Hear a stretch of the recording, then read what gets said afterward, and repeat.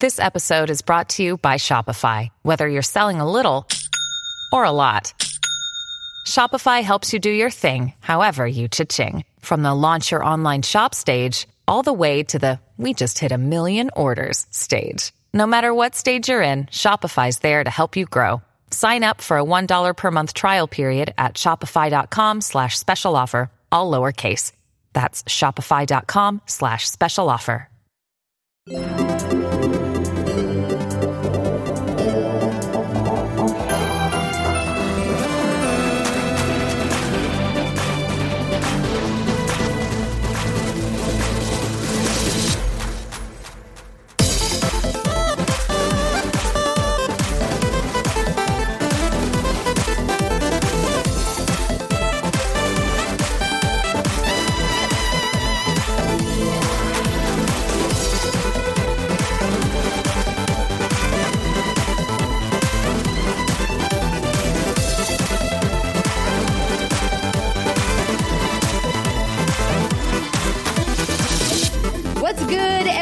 And welcome to another episode of the What's Good Games podcast, your source for video game news, commentary, analysis, and your favorite part, the funny stuff.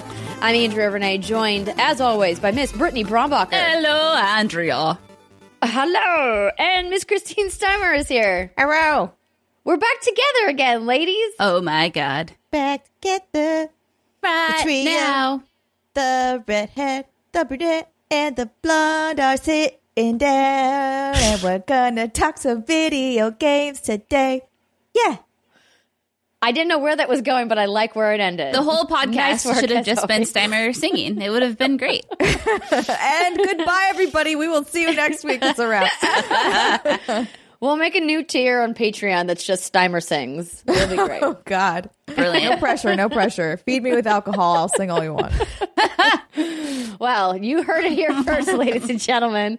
Well, welcome back to the show. If it's your first time joining us here at What's Good Games, thanks so much for stopping by. We hope that you found us on iTunes or maybe on Google Play, or maybe you saw us tweeting at What's Good_Games, or maybe you heard about us through one of your other favorite shows. However you ended up here, we're glad that you stopped by. So today, we've got a lot of cool things that we're going to be talking about. Of course, we've got that amazing Pokemon Direct news that we're going to dive into. We've got news about the Division 2 and our amazing trip that we just got back from in Washington, D.C. And we've got some game terminations and some game drama, because it would not be a week in video game news without something being lit on fire somewhere. I wonder if we can ever just go a week or maybe 2 weeks. Dare I say a month without some shit going down. Not a month, probably but not. The week, like, over the holidays is always pretty quiet. Like, leading up to that, people are just, they're not around. They're doing other things. So, and they're so, like, drunk on eggnog and eating cookies that they can't be mad at the world. yeah, Maybe that's always a really good time. Maybe that's what the whole world needs. It's just to constantly be drunk on eggnog and eating cookies. To be at the holidays 24/7, 12 that's what I'm months a year. saying. I would live that life. It wouldn't be a bad life. I mean, we'd all get, like, real fat off of all those But cookies. it's hibernation. We can learn to hibernate. It would be okay. But is it hibernation if you're always in that state? It's a constant state of hibernation. That's just, yeah. Yeah. Oh, boy. Well, ladies and gentlemen, we're going to jump into the news in just a moment. But before we do that, we have a couple of announcements. First off, we've been telling you that we are going to be at PAX East in Boston from March 28th through the 31st. We, of course, will have our What's Good Games live panel on Thursday, the 28th at 6:30 p.m. in the Bobcat Theater. We are still coordinating the details of our meet and greet, but it's looking like it's going to be on Friday. There's an outside chance it might get pushed to Saturday, but Friday looks like the day. Of course, we still have about a month to go until that, so we will follow up with you guys once we solidify those details. But if you're going to be in the Boston area, even if you don't have a pass to PAX, we hope that you will come on down and say hello, and we can, high five and hug and talk about nerdy things like when's the next Mass Effect game going to come out? Who knows? Keeping my fingers crossed. I also want to remind you that we have 3 amazing vlogs that are up on patreon.com/whatsgoodgames. It is one of your included benefits for all levels of Patreon. So if you haven't been by the page to check out what's going on there in a while and you're a patron, first off, thank you so much for contributing to the show. You help keep the lights on, but take advantage of your benefits. Go and check those out. We had a fun time doing the streams last weekend. Miraculously got Anthem to work, which was surprising. I don't know how we did that. That was insane.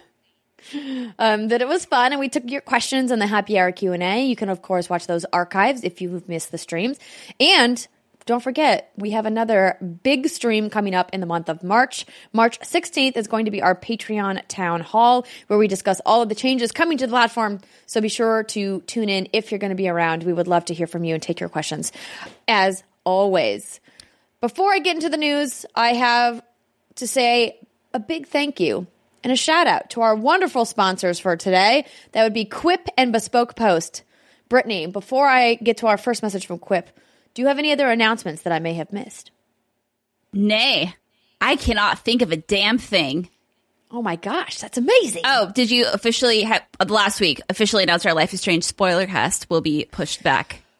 Oh, yes, that's a good call. So we had said that we were going to do the spoiler cast this week, but good news, we heard from the folks at Don't Nod, of course, the developers of Life is Strange 2, and we are going to get the opportunity to sit down with them at GDC and do a spoiler cast with them. So if you guys have specific questions or things that you are curious about and you want us to ask the developers at that spoiler cast, please email us at contact@whatsgoodgames.com and put Life is Strange 2 spoiler cast in the subject line so we know that it is regarded to that recording, and we will try to do our best to get all of those questions answered by the team from Don't Nod. I'm excited that they said yes and that they made time for us. It's going to be real fun. Oh, yeah. Oh, my gosh. I remember that one spoiler cast stream we did. That was that last year or the year before? Last year? Remember the team came to the studio and we... Oh, you mean for Before the Storm? Yeah. Oh, that was Before the Storm. Yeah, that's right. That was fun. Yeah. That was a while ago. But yeah, that was great. That was the team from Deck Nine, of course, the sister studio that develops for Life is Strange. But yeah, that was... Oh my gosh, that does feel like it was forever ago.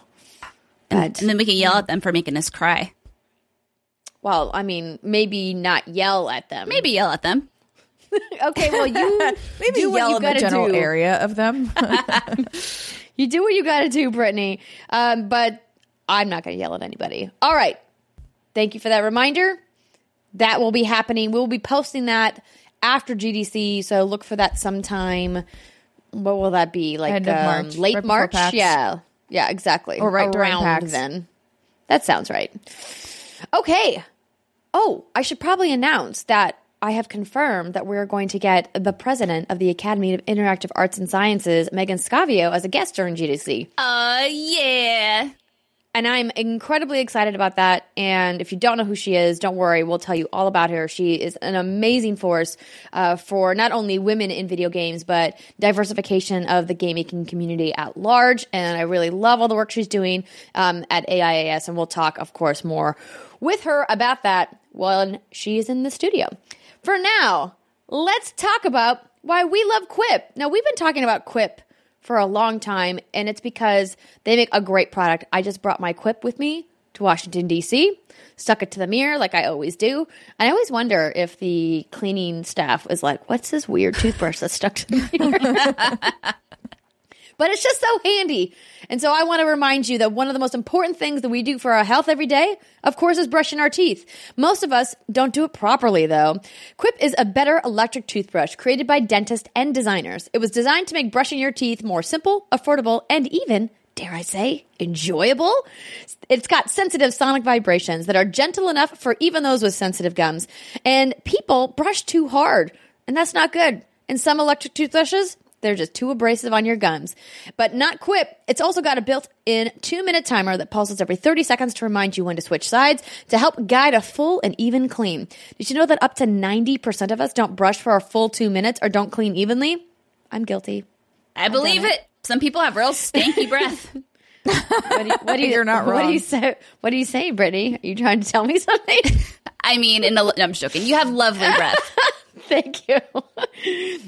It also comes with that multi-use cover that I mentioned that mounts to your mirror and unmounts to slide over your bristles for on-the-go brushing, so it declutters your sink and cabinet. It makes traveling with an electric toothbrush easier.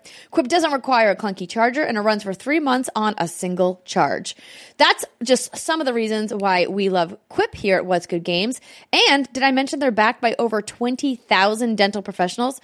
Quip starts at just $25, and if you go to getquip.com/whatsgood, right now you're going to get your first refill pack for free with your Quip electric toothbrush. That's your first refill pack for free at getquip.com/whatsgood, getquip.com/whatsgood. All right, time for the news. Brittany, I'm going to pass the ball to you and let you kick things off. Okay, so ladies and gentlemen, if you are at youtube.com/whatsgoodgames, you may or may not be able to see my Pokemon shirt. I have a Pokeball. My mic's kind of in the way, but it's a thing. I am a human Pokeball. Because today is Pokemon Day. On this day, back in 1996, Pokemon Red and Green released in Japan. So what better day than today to talk about Pokemon Sword and Shield? Oh my god, it happened. It finally happened. We got confirmation. Okay, be professional. So at 6 a.m. this morning, Nintendo, which was what, Andrea, like 8:30 p.m. we discovered?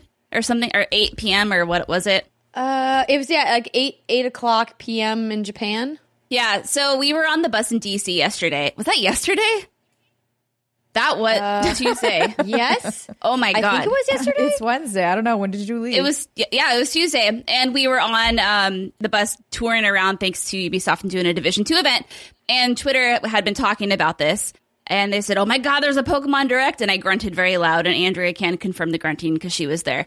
Yeah, true. It happened. So 6 a.m. this morning, Nintendo announced Pokemon Sword and Shield, and they showed footage for the first time of this first core console Pokemon game, and I have notes.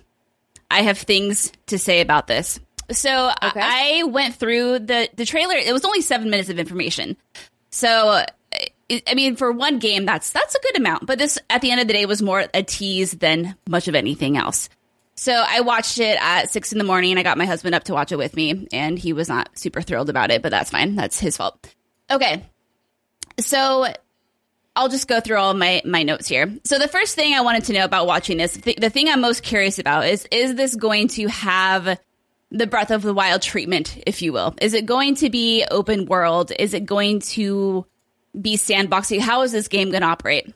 And so what we learned is that this region is called the Galar region or Galar region. I'm not totally sure how to pronounce that there, but it looks very familiar to UK. Pokemon, and if you're looking at weird. What? I said Pokemon names are weird. Yeah, they are, and even the regions are weird. So, because the other games, are based off locations like Hawaii, Japan, France, the US. So everyone's like, what's this region based off of? And it looks like it's the UK. So you have cottages and green rolling hills. You have dark forestry. You have like a weird ice beach. There's icebergs, but lounge chairs at the same time in the same area. I don't know. That's just kind of weird, but that's a thing. And then you have a city with red bricks that looks like it has, for example, inspiration from the London Eye. You have something that looks like the Big Ben. So that's kind of where people are getting this London-y thing. And so what I did is I went through like frame by frame and I just analyzed every location there was. And so my main takeaways is that everything is bigger and there are large pathways that branch off in different locations. But there are a lot of fences lining these paths, and there are a lot of natural obstacles, such as when you're in the mountain region where there's snow, there's these big boulders that are kind of lining your path, right? So it's not like you can just like climb these bitches and get up and roam around. And like I said, everything looks larger, but so scale's a thing, which is really cool because now the camera angle. So speaking of the camera angle, it looks like this is going to be a fixed camera angle as well, which is kind of annoying and kind of unfortunate because if you're watching the footage as the characters are going through all these locations, it all looks pretty fixed. And I could see that being a thing that Nintendo does with this in Game Freak because they want people to play with one Joy-Con, right? Or if they want people to play with the Pokeball Plus. Which fucking sucks, but it is what it is. Wait, so let me just stop you there for a second. Yeah. So What do you mean the Pokeball Plus sucks? I thought that was something that Pokemon fans were like super into and super excited about. Did I miss something? No, what sucks is that if it's a fixed camera angle, because they just want people to be able to use the Pokeball Plus or a single Joy-Con. And that's what I mean, because I would love to see the world where you can like turn the camera angles and look at all the details in the world and, you know, kind of have like that, what's kind of like come to be an expectation from a game kind of like this in today's world. But, you know, that's what Nintendo kind of does. They kind of lean into their technology and their little gimmicky things a little too hard sometimes. And I think that's what they're doing here. Okay. Yeah.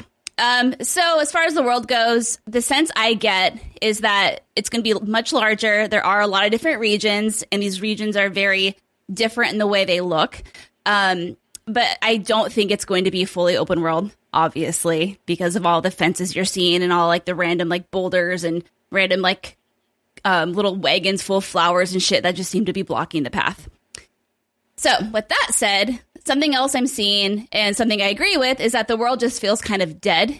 And I'll go into like my personal opinions on everything, because I know I'm probably sound like I'm like not super thrilled about this, but what do you mean the world looks dead? It looks dead because there's not a single NPC in any of this footage. And that's what I mean. I heard somebody else talking about that. Yeah. So the only NPC I saw... There is an NPC. It's the trainer. Yeah.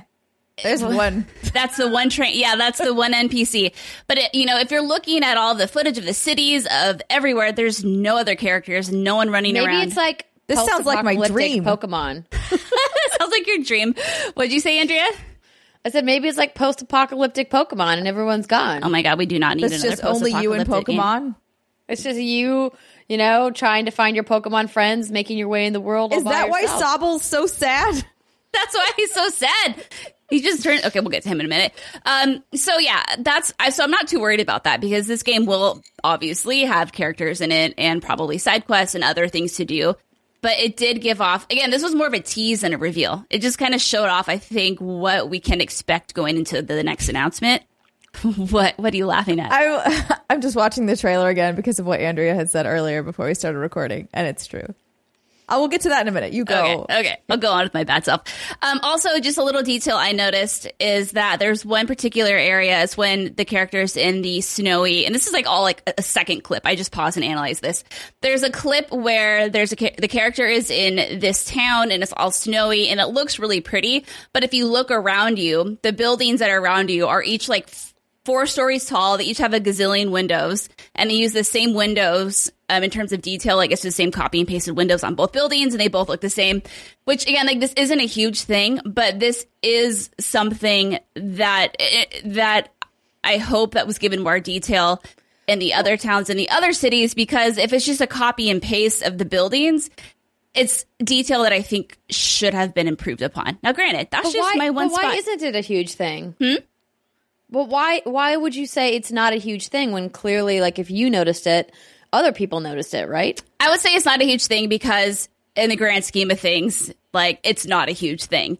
It's something, okay, I think obviously my expectations in a perfect world was going to be, this is going to be a super in-depth Breath of the Wild style Pokemon game, blah, blah, blah. But I know that that probably wasn't going to be the case. That's just what I wanted. And when you see certain games that have open world mechanics and you see these towns and you see how each building has attention to detail to it and everything looks different and tells a story just by looking at it, you want to see that incorporated into a game you've loved since your childhood. And, Pokemon has done this thing in the past where it's like, here's this really tall building and you walk in and it's like one level and it looks very small on the inside, but from the outside it looks grand. And so it's not a huge thing, and this is just based off of one frame, because the cottage town looked cute and it looked a little, had some diversity to it, but this is just a Brit thing that I'm kind of looking at and being like, okay, hopefully, I'm looking at this as a stepping stone to my hopefully future open world game. I mean, I don't know that you're ever going to get that thing that you're wanting. I don't think we will, as long as Game Freak stays the size that it is. I think they'd have to bring in another studio probably to like help build that for them, because I think their studio is, 100 to 200 people. It's not like it's the Zelda team, for example. And I'm trying to look at this from a logical perspective here, but also I'm a bit of a fangirl. The next thing, random battles and encounters. So obviously with Pokemon Let's Go, Pikachu and Eevee, you see Pokemon on the screen roaming around doing their own thing. But in this trailer, we see that the tall grass and the random encounters are back. It's kind of met with mixed reaction. I personally prefer to see Pokemon roaming around, but I guess that's going to depend on how open this game really is, right? If it's not super open, you just can't have a buttfuck of amount of Pokemon roaming around and just like, you know, taking over everything. Because my ideal idea was like huge expansive landscape. You have a few Pokemon like drinking water over there from the lake, and then you have some shit in the trees. You have something flying overhead. But if the worlds and the levels aren't that expansive, it just doesn't make sense. So maybe we could have both, because when I was looking at the footage from the mountain region and the weird like ice beach place and even the caverns, there's no tall grass in there and you don't see any. And obviously you wouldn't expect to see tall grass in like a cave. But that's how the caves worked. The caves were never tall grass. But they're still random encounters. Yeah, but I think to have that mechanic in a game that's releasing in 2019 is a little outdated to make it all random encounters. Like I gave Pokemon Let's Go had the Pokemon popping up on screen. So what I would hope is that maybe they'll have a little bit of both, in the sense that maybe you have to do some tall grass and you have to see maybe other Pokemon will pop up in the caves or around the world. I don't know. Maybe they'll have like a safari zone where those are the ones you can see. I hope so, because they took that shit away in Pokemon Let's Go and that pissed me off. Safari zone's the best. I know. So again, like we don't know much yet. This has all just been a tease. We don't get to see the actual battle mechanics. We just see the Pokemon flailing around and like doing their own thing. We do see the one NPC that Steimer mentioned is a trainer, and it looks like the mechanic, if you walking in front of them and then you go aggro and they're like, hey, let's fight, is back. It looks like it's back. Yeah, and that's pretty much what it looks I'm like. I don't like that at all. That's very I don't irritating. like it when you can't get around them. Yeah, and so maybe that won't be as much of an issue in this one, because obviously in the older games, tight corridors, you can't really like go around anywhere, but yes. Actually, let me rewind. I'm like, no, I want. And then we see Pokemon from all different generations in this trailer. So we know it's not like all new Pokemon or whatnot. It's just like a nice little, I mean, we're going to get new Pokemon, but it's a nice little group of a bunch of different stuff that we've gotten across the years. Yeah, she's kind of in your main path. So if you could have gone around the grass. You could have, gone around the grass. And then obviously we got the 3 new Pokemon. We got Scorbunny. It's like Scorbunny. Scorbunny. It's like it's a fire Pokemon. Kind of like the cocky, derpy, happy Brit Pokemon. That's like, oh my God, life is good. That's probably going to evolve into something like mediocre and okay. And then you have Grookey, the green monkey, who just looks like basic bitch. And then you have Sobble, which is the meek, feeble little like tadpole Pokemon. And this is the guy I'm really excited about. I typically don't like plain water Pokemon. It's just like not my thing. I usually go for the fire. But I have a feeling that Sobble is going to be one of those Pokemon that's going to evolve to be badass. I feel like he's going to go and see some shit and then like go through an epic transformation. And then he'd be what like, if he just gets progressively sadder? That would make me very sad too. Yeah. I also hope he has a nice arc, but I do wonder if they just lean into it and they're like, no, he's the sad newt. Yeah, I want to meet the person who is responsible for finalizing the name of the new Pokemon, like Sobble. Like, what the heck is that even? Sobbing. He's sobbing. He's sad. Grookey. Yeah. And like, I'm not blown away by any of these designs of these 3 things. I think once you have 10 million Pokemon, like there already are, it can be hard to, I guess, innovate. I mean, if you think about Bulbasaur, Charmander, and Squirtle, those were very 3 different looking Pokemon. And I feel like these 3 kind of all look sort of the same. I mean, they're obviously very different, but they just look uninspired. Actually, somebody did a little side by side and they were like, all of them had pretty much the same eyes. Not these new ones, the old ones. Oh, the old ones have the same eye design. So, like, these ones at least have different. Oh, okay, sure. I mean, I think, yeah, sure. I'm just thinking of these guys, like, they just, I don't know. I'm just not a huge fan. They didn't speak to me. No one was like, choose me. So, anyway, now my personal thoughts. I think this is going to be a very fun time. Now, it's hard to say too much about it because we know literally close to nothing about this game. They didn't go into any detail about how's the transition going to work from region to region. You know, they released a map, but how large is that map? We don't really know these things. How's the battle mechanics going to work? How's the online game going to blah, blah, blah, all of those things. Are there going to be side quests? We don't know. And those are the things that will get me really excited about this game. Just looking at it, it looks fine. It's not blowing my mind. It looks better, obviously, than a 3DS game because it's on the Switch and the technology allows it to do that. But I wouldn't say it looks leaps and bounds better than the 3DS. I said it looks good enough that I'm like, okay, cool. They upgraded it a bit. But yeah, so I'm excited and I'm excited about it, but I'm not blowing my load over this just yet. That's fair.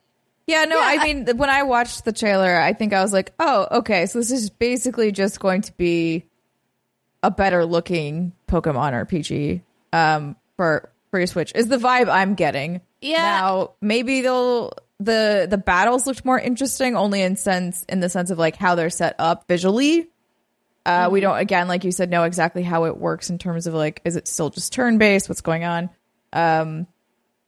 But otherwise, I was kind of just like, okay, I'll wander around in this for a while. Yeah, it looks like you said, it looks like a better Pokemon game. What's really going to set it aside is going to be, how does it play? How does it work? What are the features? Because during their presentation this morning, they did say they're trying out new features, which is something to do with every new Pokemon game. But to what extent are you testing those waters? And that's the big question.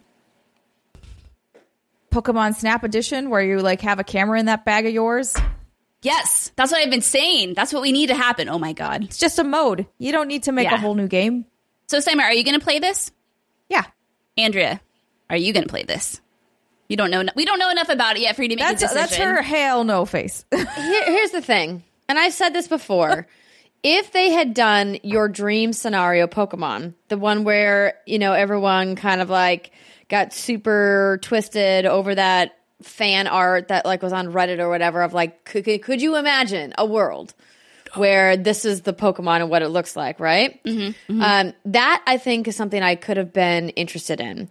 I enjoyed the brief time that we played together in Pokemon Let's Go Pikachu. I thought it looked good. It was relaxing. I was like, this is a pretty mindless game. I was like, this is fine. I knew deep down that this is exactly what Nintendo was going to do with the next Pokemon because it's predictable. And quite frankly, it's kind of tired and boring. And I know that that's coming from somebody who isn't a longtime Pokemon fan. And so I just can't get excited about the same formula time and time and time and time again. But I can't also fault Nintendo for not wanting to deviate. While you were speaking, I looked up the sales numbers on the Nintendo website for not only the 3DS Pokemon titles, but the Nintendo Switch for Let's Go Eevee and Let's Go Pikachu. I mean, and those games, which are essentially like fancy HD skins of old Pokemon games, sold 10 million pieces, right? Like, so how do you get motivated or tell a team, you know, we need to do something different? It was interesting. I was listening to Tim talk about it because he did like a live reacts. He, of course, you know, like you, Brittany, a giant Pokemon fan. And he was just saying, like, there needs to be some kind of a downturn or something has to fall off or be bad in order for them to, like, change up the formula. And I was like, that's really disappointing to think that in order to innovate in a franchise that's been running for decades, that it needs to do poorly in order to do something cool and different. I think that that's sad that a game that's clearly been successful year after year, that the creators of this game don't go, hey, we've done it. We've proved we can do it. We can absolutely keep doing this if we want to. But what if we gave our fans and people who maybe aren't our fans something really different and innovative to look forward to? Doesn't mean we can't. That doesn't mean we're abandoning the formula of the past forever. But what if we tried something that was unique and different for this brand new console, the Nintendo Switch? And I think that's what Let's Go Pikachu and Let's Go Eevee were for them. You think that that was incredibly innovative? No, but I'm saying that's what I think that was in their minds. Oh no! And that to me is disappointing and sad. I think that they can do better. I think that they have proven that this formula works, and I get why they want to do it again. But like, to me, I'm like, cool, that's fine. It's not for me. There's other people doing really awesome things in the game development space that's pushing the boundaries of where technology is at. And Nintendo is in a perfect position with how aggressively they're pushing Switch sales and how well they're positioned in the overall software market with their first party exclusives that they could take the risk and do something really cool, and they're not. So and that bums me out. Yeah, so Nintendo's obviously never been huge in the risk-taking department, and I disagree. Look at the cardboard stuff from last year. No, I'm talking about in terms of their staple franchises. Like, look how much Mario has evolved over the last how many years, and like Donkey Kong. What about Breath of the Wild? What about Breath of the Wild? Because that the was game before Breath of the Wild, which was was that Skyward Sword? I think it was. Like, wasn't that great? And so part of me is like, okay, so clearly, part of the reason that Breath of the Skyward Sword just wasn't that was it that really the last one? Yeah, wasn't that fantastic main console game was because they reused so many of those environments, and that was a common complaint that a lot of people had. So now you go to Breath of the Wild, which was, from what I've read, like a joy for Nintendo to create because it brought them back to days of The Legend of Zelda on NES, where you just kind of had this big world, and it's like, okay, go explore. And even Ocarina of Time and Twilight Princess did that to some extent, but the Switch is what enabled them to push it as far as they did. Now, with Pokemon, this is the first core game, and so I think on a console. And so I'm thinking it's going to be one of those like little baby steps. How long is it going to take us to get to a point where we might have this open world like pipe dream? It clearly isn't going to be this game, but this could be the first step of that happening. And I say could because like you said, like, why do they need to innovate? You would hope that it's because now they have this platform, the Switch, and expectations are just a little higher this time. But the expectations aren't going to mean shit because people are going to buy this game regardless, even if it doesn't live up to their expectations. So you would hope that they'd want to explore the power of the Switch and what it enables them to do with this franchise that's been around for 23 years, right? Right. Like, and I'm with you. Like, they don't have to innovate. They don't have to do anything different. They can keep doing the same formula, and they're going to keep selling an average of 10 to 15 million copies per iteration, which is a fantastic number. I'm just saying, I'm looking at Nintendo going, you're crushing it right now. You're doing so many cool things. You have so many successes. I want you to want more for yourself. That's all. And that's fair. And also, to be fair, we don't know much about this game yet, right? This is just based off of what we've seen.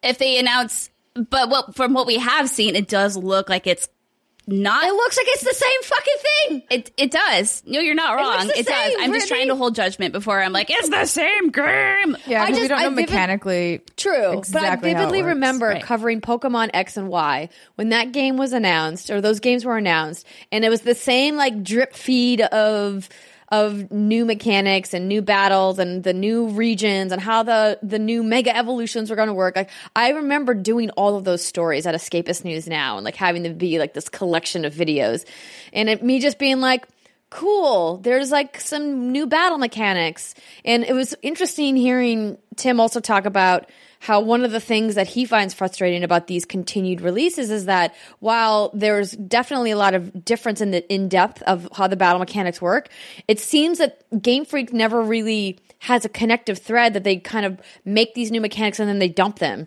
And then they make them and then they dump them. And then they make them and then they dump them. And then so it's like, wait, but some of that stuff was good. Why are you getting rid of it? Yeah, like your Pokemon following you around. Why you get rid of that? I completely agree. That was the one thing I was actually really disappointed about with this trailer. I was like, where's my show me Snorlax? a Pokemon to come out and like hang out with me. Right. Because why not? You clearly have the technological power to make this happen.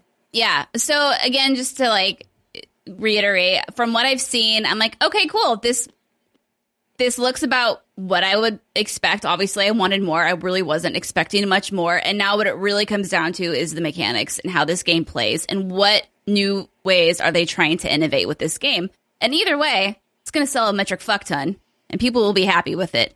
But I do hope that this is a step in the direction of a different kind of Pokemon game. You know, we're going to get Gen 2 of the Let's Go installations, I'm sure. We're going to continue getting those, and that will cater to that casual audience, and then hopefully we'll start getting these core games that will just kind of become more difficult and more strategic and not as easy as flipping your wrist to catch a Pokemon. We'll see. Yeah.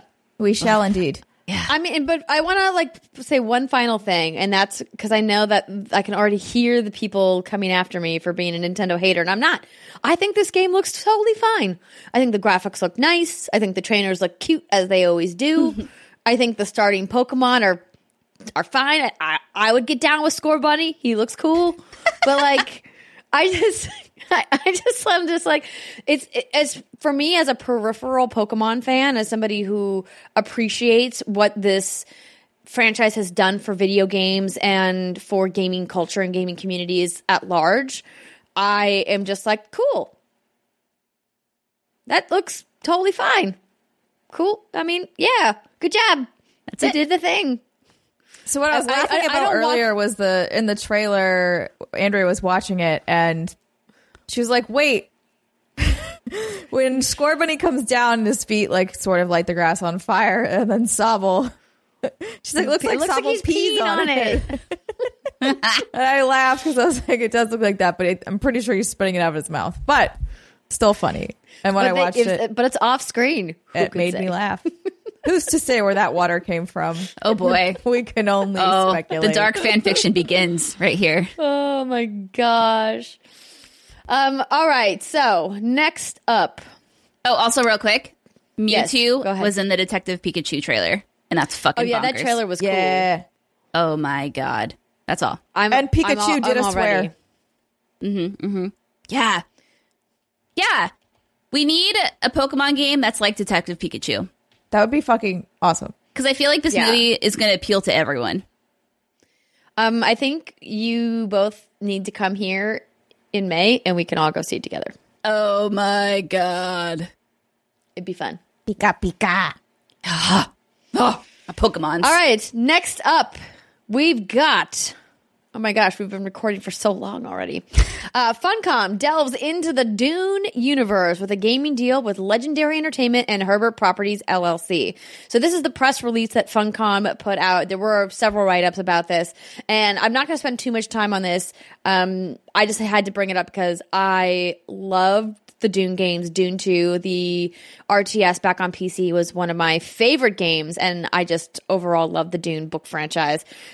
So Legendary Entertainment and Herbert Properties LLC have reached a licensing agreement with Funcom to develop a video game based on the work of Frank Herbert's Dune, one of the world's best-known science fiction universes. The announcement comes as Legendary gears up for its already highly anticipated film adaptation of Dune, directed by critically acclaimed filmmaker Denis Villeneuve. Villeneuve. I'm sorry, Dennis. I messed up your name. And featuring an all-star cast that now includes Timothy Chalamet, Rebecca Ferguson, Josh Brolin, Dave Bautista, Stellan Skarsgård, Charlotte Rampling, Jason Momoa, and Javier Bardem. That cast is like bananas. So exciting. Development will begin in Funcom's Oslo studio later this year. Quote, Funcom has a strong history of working with beloved sci-fi fantasy intellectual properties, including our bestsellers Age of Conan and Conan Exiles, said Funcom CEO Rui Casas. Interesting, I got to meet Rui at DICE this year. So many of us at Funcom, myself included, are huge fans of Frank Herbert's work and are thrilled to have the opportunity to collaborate with Legendary and Herbert Properties to bring the iconic Dune universe to life for gamers all over the globe. So we don't know what this game is going to be. And Funcom had reached out asking if I wanted to come see Conan at GDC and a secret title. And I'm wondering if this Dune game is that secret title. I have nothing to report as of yet. Their PR team has not confirmed or denied it. But I'm crossing my fingers that I get to see it at GDC. But no promises. So what would you like to see this be? Like if this were your Pokemon Breath of the Wild kind of thing. Oh no, you're going to have her set up her expectations only to have them be dashed. Well, no, listen, I honestly would be perfectly happy if they just brought back Dune as an RTS because it's been so many years. We're talking like 20 plus years since that game. So I would be happy for them to just make a modern version of that because it's been so long.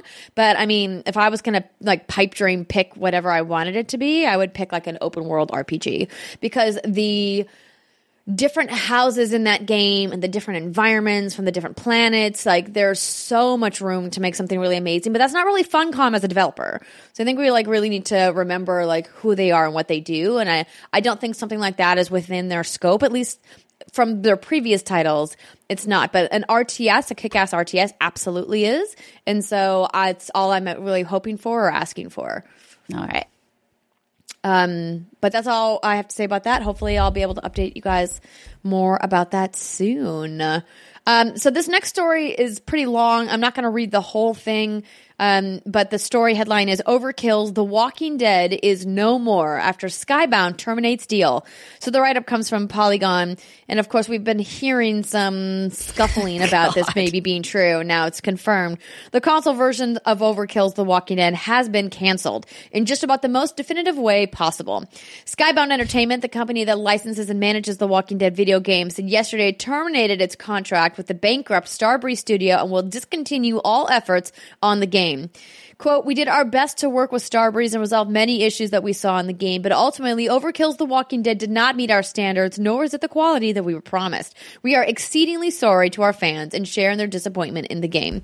Now, it's interesting that this story comes up because you guys may remember not that long ago. Last week. There was a story that it's canceled, and then Starbreeze is like, yo, dog, we didn't cancel it. It's not canceled. And then Skybound now has come in to be like, actually, this is our IP. We're canceling this hot garbage tire fire.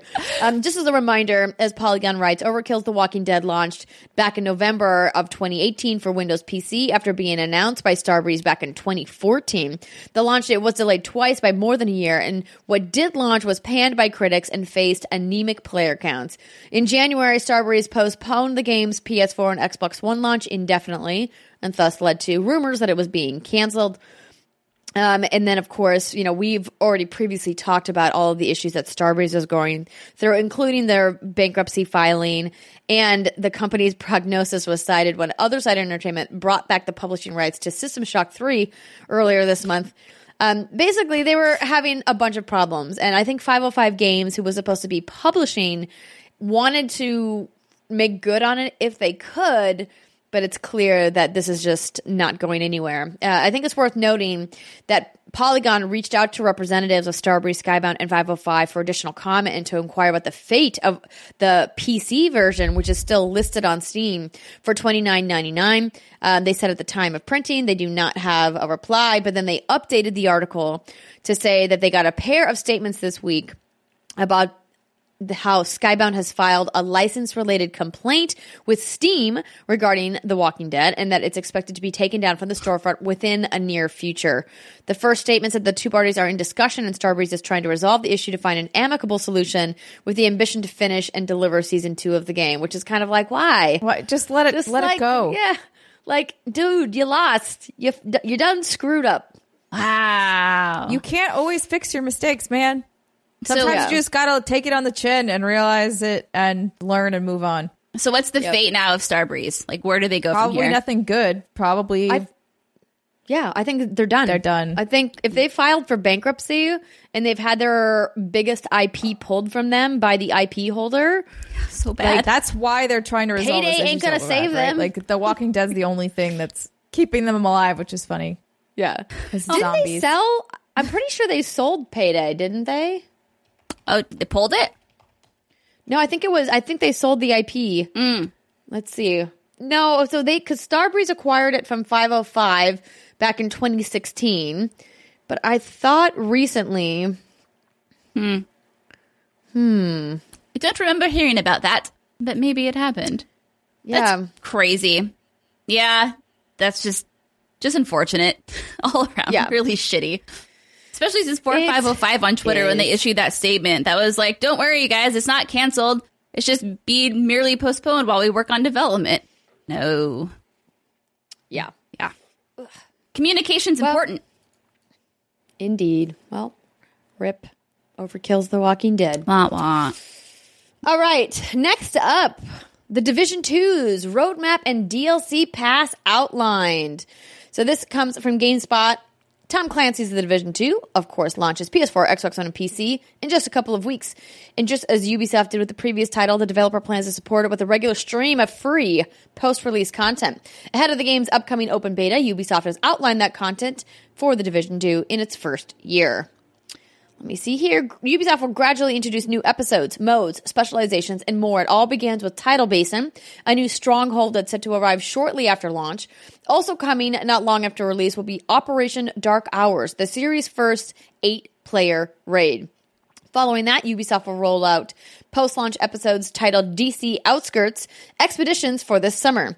The episode will feature 2 additional main missions, as well as a new mode that has players investigate the fate of a lost convoy. The second episode, Pentagon: The Last Castle, will follow sometime in the fall, and likewise will introduce 2 new main missions, while episode 3 rounds out the year this winter.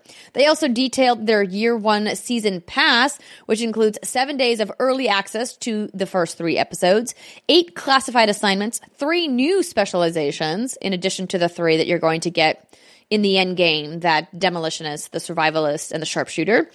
And you're also going to get classified achievement rewards, which looks like, according to this image, it looks like gun charms, like similar to what they have in Rainbow Six Siege. There's a special Agent Ward outfit for your agent. You get a scout emote, which I can't tell if that emote is supposed to be with that image. There's a woman holding binoculars up to her face, and I can't tell if that's supposed to display the outfit she's wearing or if that's what the emote's going to look like. I think the emote would be looking through the binoculars, would be my guess.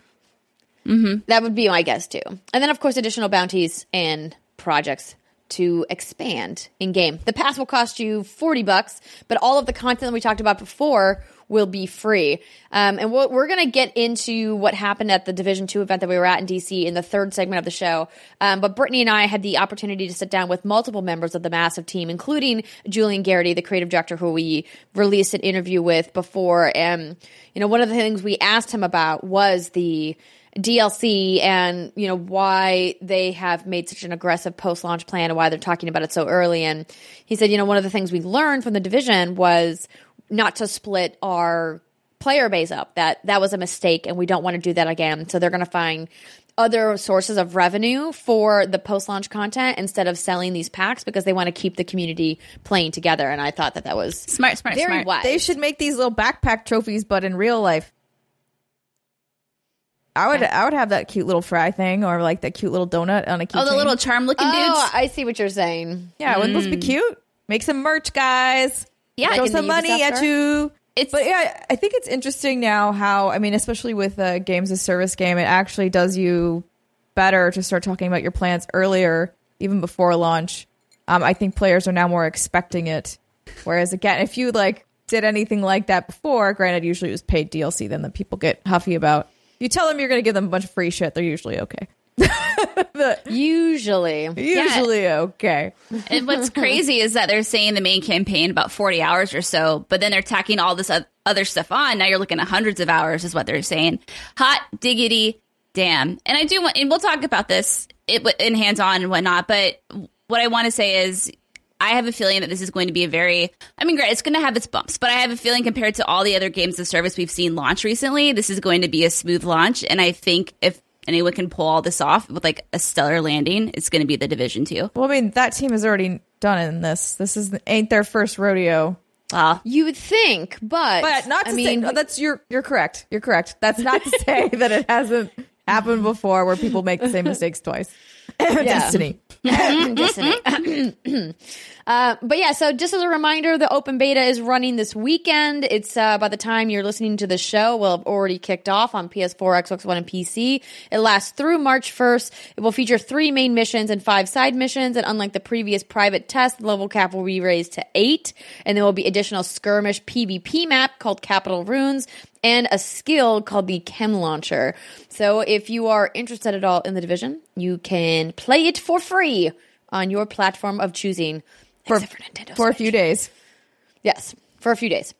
All right, like I said, we're going to hold any more discussion on the Division until the third segment, where we'll have lots to talk about. And the final story that we're going to talk about in the news segment this week is a dumpster weird, fire. Gross, terrible one. Video game publisher apologizes after hosting AMA on 8chan. So this write-up comes from Kotaku. Edgy marketing decisions have a way of blowing up in companies' faces, but rarely do they so immediately and spectacularly detonate like this. THQ Nordic, publisher of games like Darksiders 3, decided to host an AMA, an Ask Me Anything, on 8chan, an image board notorious for everything from Gamergate ties to stalking and harassment to child porn.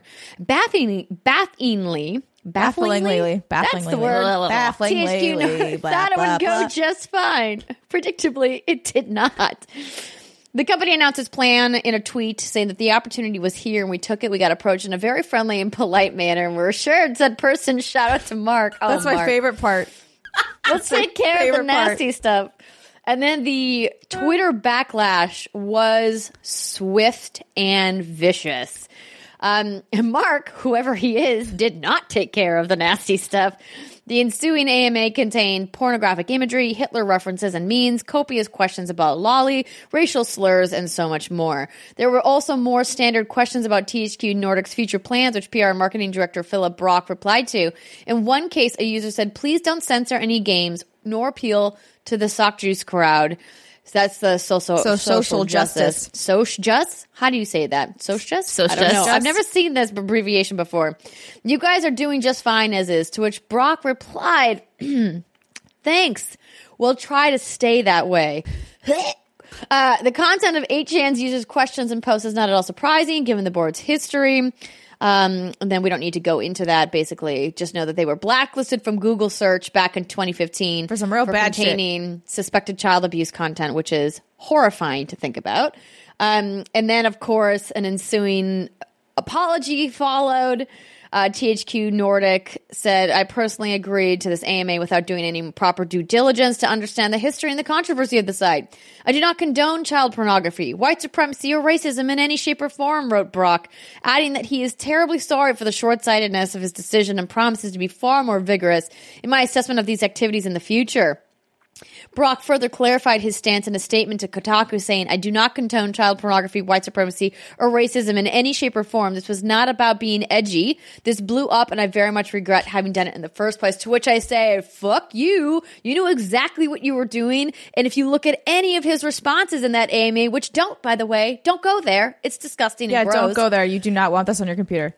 Also, people immediately told him when he tweeted that he was going to do this on 8chan, the replies on Twitter were instant and bad. They were like, what are you doing? Stop. Don't do this. This is a mistake. If you look at the feed, it's just like, how did you not for a second? If it's you and you're like, hey, I'm going to do an AMA on this site that maybe you're sort of familiar with but not familiar with, but then literally hundreds of people instantly say, no, bro, don't do it. Do you not stop and go, why are all these people telling me not to do this? Maybe I'm a PR and marketing director. That's what I want to know. Who is this gentleman? Like, what has he done in the past? What are his credentials to be so out of touch? I'm a member of a group on Facebook, and it's full of community managers for very large developers and publishers and blah, blah, blah. And just reading this thread, and it's like, you're right. Like, how do you get into this position, especially, you know, with a company like THQ Nordic, which isn't small fries necessarily, and not know how this works? Does not, you know, but like, and I don't believe you because like not you, Brittany, this guy, because of especially like the way the first tweet was framed, very much indicates that they knew it wasn't a great idea. Yeah, because it was something along the lines of like, we're about to do an AMA here. Why? Oh, well, like, why? I don't know. We don't know either. You know, like sort of like what? Like, what are we doing? We don't know. And if you are framing it in that way, if you didn't know, if you really had no idea, you'd be like, hey, we're doing an AMA here. I mean, yeah, it's one of those things. Even us as What's Good, you know, we will get approached from time to time to guest on this, that, or the other, or do an interview with some website. And the first thing we always do is we vouch for and we do a quick Google search. And within a few minutes, you kind of know what kind of platform it is you're signing up on. Yeah, that's why I don't buy this. Oh my goodness, I had no idea this was going to be a shit show. Like, that's him literally saving face, and it's disgusting, and he should be fired. Quite frankly, I can't believe that THQ hasn't immediately put out a statement saying, Brock no longer works with the company. So I looked him up on LinkedIn. Philip Brock. He's apparently been with THQ Nordic for 7 years and 6 months, and he's been the PR marketing director since November 2015. And it says heading all PR and marketing related activities on a global scale, coordinating rollouts with different agencies, and trying to achieve the best positioning and exposure for the company as a whole. Plus, of course, its biggest projects. Currently working on Biomutant, Darksiders 3, Fade to Silence, MX vs. ATV All Out, Titan Quest, This Is the Police 2, Wreckfest, Aquanox Deep Descent, and more. Also, LOL, trying to achieve the best positioning and exposure for the company as a whole. Yeah, that's gonna be a yikes for me. It's definitely a big yikes. And it's like I like to believe that, if someone is innocent and they make a stupid mistake and they literally have no clue what they're doing, that it shouldn't be a one and done unless you do something absolutely awful, terrible. Like this really sucks here. But it's just, it doesn't make sense that this, if anything, if no action's going to be taken, at least demote him into a position where he's not in charge of marketing, because he clearly has a lot to learn. If he doesn't even realize, according to him, if he didn't even have the knowledge to do a quick search before he realized what platform he was putting them on. Even if, okay, I'm gonna give him so much fucking leeway here. All right. So let's say he had no fucking idea, didn't know what 8chan was. Cool. All right. Didn't feel like Googling it. Okay, fine. You just agreed, and some dude named Mark is like, "Hey, come do an AMA on my website." Sure. Some dude named Mark. Okay, Mark, I trust you. You sound like a nice guy. But then you get there. First off, Mark has already warned you, apparently, that there will be some form of nasty stuff. This is a prerequisite for coming into our house. Our house, it's a little bit messy. I apologize. It's the hoarder's paradise. And then you get there. Surely you would then figure out immediately what you had just walked into, say, "Oh, I'm sorry, no thank you," turn around and leave. But he is sat there and engaged for at least a couple of hours. Mm-hmm. And so that's the part where I'm like, that is unforgivable. Like, okay, again, even if you hadn't known all of that other shit, you knew the minute you walked in. You knew the minute you logged into that site. You knew as soon as people started posting questions what this was. There's also a post right here where someone said, "Where the big titty lolies at?" And then he responded and said, "You got them already, we'd say." And there's a picture of these two girls who look very young with these big ass boobs being grabbed by a very muscular man. And he was that. I just looked up what this was because I don't know if it's Lawless or Lolies, and I'm sure there's a Is it Loli like Lolita? It's simply oh my gosh. There's a whole article on aminoapps.com it says what are lolies or lawless. I don't know. Apologies to all the hentai experts out there. It's a simple ignorance to say that the lollies are just cute little girls. It's more than it always has been. So today I will educate those seeking the knowledge of those who want to learn the truth. So there's 3 aspects: their appearance, their reason for existence, and their importance. They appear to be little girls, but many can actually be older than they seem. The trait is most likely because they are vampire, other creatures that stop growing, and that he goes into this whole... The weird fandom part. This is the weird, Japan part of it, right? So basically... This idea of, the sexualizing characters that look like they're underage, right? Right, exactly. That's exactly what it is. And this is the but part... But are not, because technically... Yeah, exactly. That's sort of a mindset. Yeah. Anyway... Technically, she's 1,000 years old. You're like, okay. Yes. Cool. Yes, Brock, sir, whatever your name was.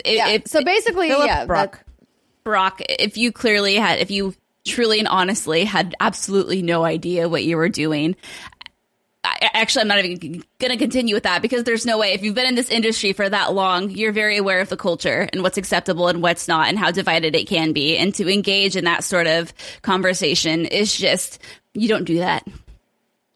No, sir. Anyway. Nope. Rip in peace. I wouldn't even say that. I'd say, get fucked. That's what I would say. I don't even think you get to rip in peace. Disgusting.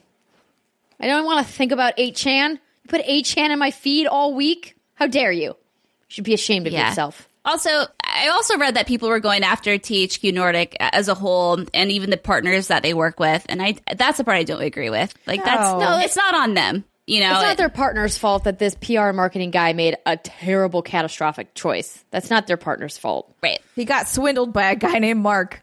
Yeah. But I do hold THQ Nordic responsible for not making a swifter penalty or swifter decision without making a better statement about it. Quite frankly, I think their statement was unsatisfactory. Well, yeah, because it was the same guy. This guy runs the PR department, of course. Yeah, like the CEO of THQ Nordic should have come out and made a statement completely denouncing everything that happened, saying, oh my gosh, I turned my back for 1 fucking second and this fuckboy comes along and is doing an AMA on 8chan and making these inappropriate comments. But I don't know what the culture at THQ Nordic is like. I hope that somebody out there who is much better at doing investigative journalism than I am, obviously, is doing some kind of a story or a deep dive into this to find out like what the heck happened and what the heck is going on at THQ Nordic. But I think there was a lot of that same sentiment from people being incredibly disappointed. A lot of the gifs that I saw in response were the Star Wars, you were the chosen one gifs, you know, with Ewan McGregor being very sad. And I think that there's a lot of people that had high expectations or high hopes for what THQ Nordic was building because they've bought so many great IPs over the last couple of years. And like to have Biomutant this come out. Yeah, and I'm not trying to say that the projects in development don't look cool still. And obviously, I don't want a blanket statement everybody who works at THQ Nordic, because I'm sure there are hundreds of wonderful people who had nothing to do with this and who are just as disgusted as we are. But I do expect that the leadership of THQ Nordic should have done more. Yes. And that's all I have to say about it. There you go. All right. Shout out to Mark Indeed. Let's roll. Mark. Who the hell is Mark? Fucking Mark. I want to know who Mark is. I don't care about Mark. He works at 8chan. Mark can also get fucked. I don't think he works there. Or maybe he... I don't know. You don't? I want the untold story of Mark. Jason Schreier, go find out who this Mark fellow is. But if he's moderating the 8chan board, I kind of also don't care about Mark. No, that's fair. Mark is not a person we need to know. If you have an account on 8chan, delete it right now. Just delete it. That goes for you, Philip Brock, who made an account to do this AMA. Jeez. All right, that's it. We're done. I'm done. I'm done being angry about it. Okay. Let's take a break, shall we? Yeah. When we come back from that break, we're going to talk about what we've been playing. And I know a lot of you have been playing anthems. We're definitely going to be talking about that.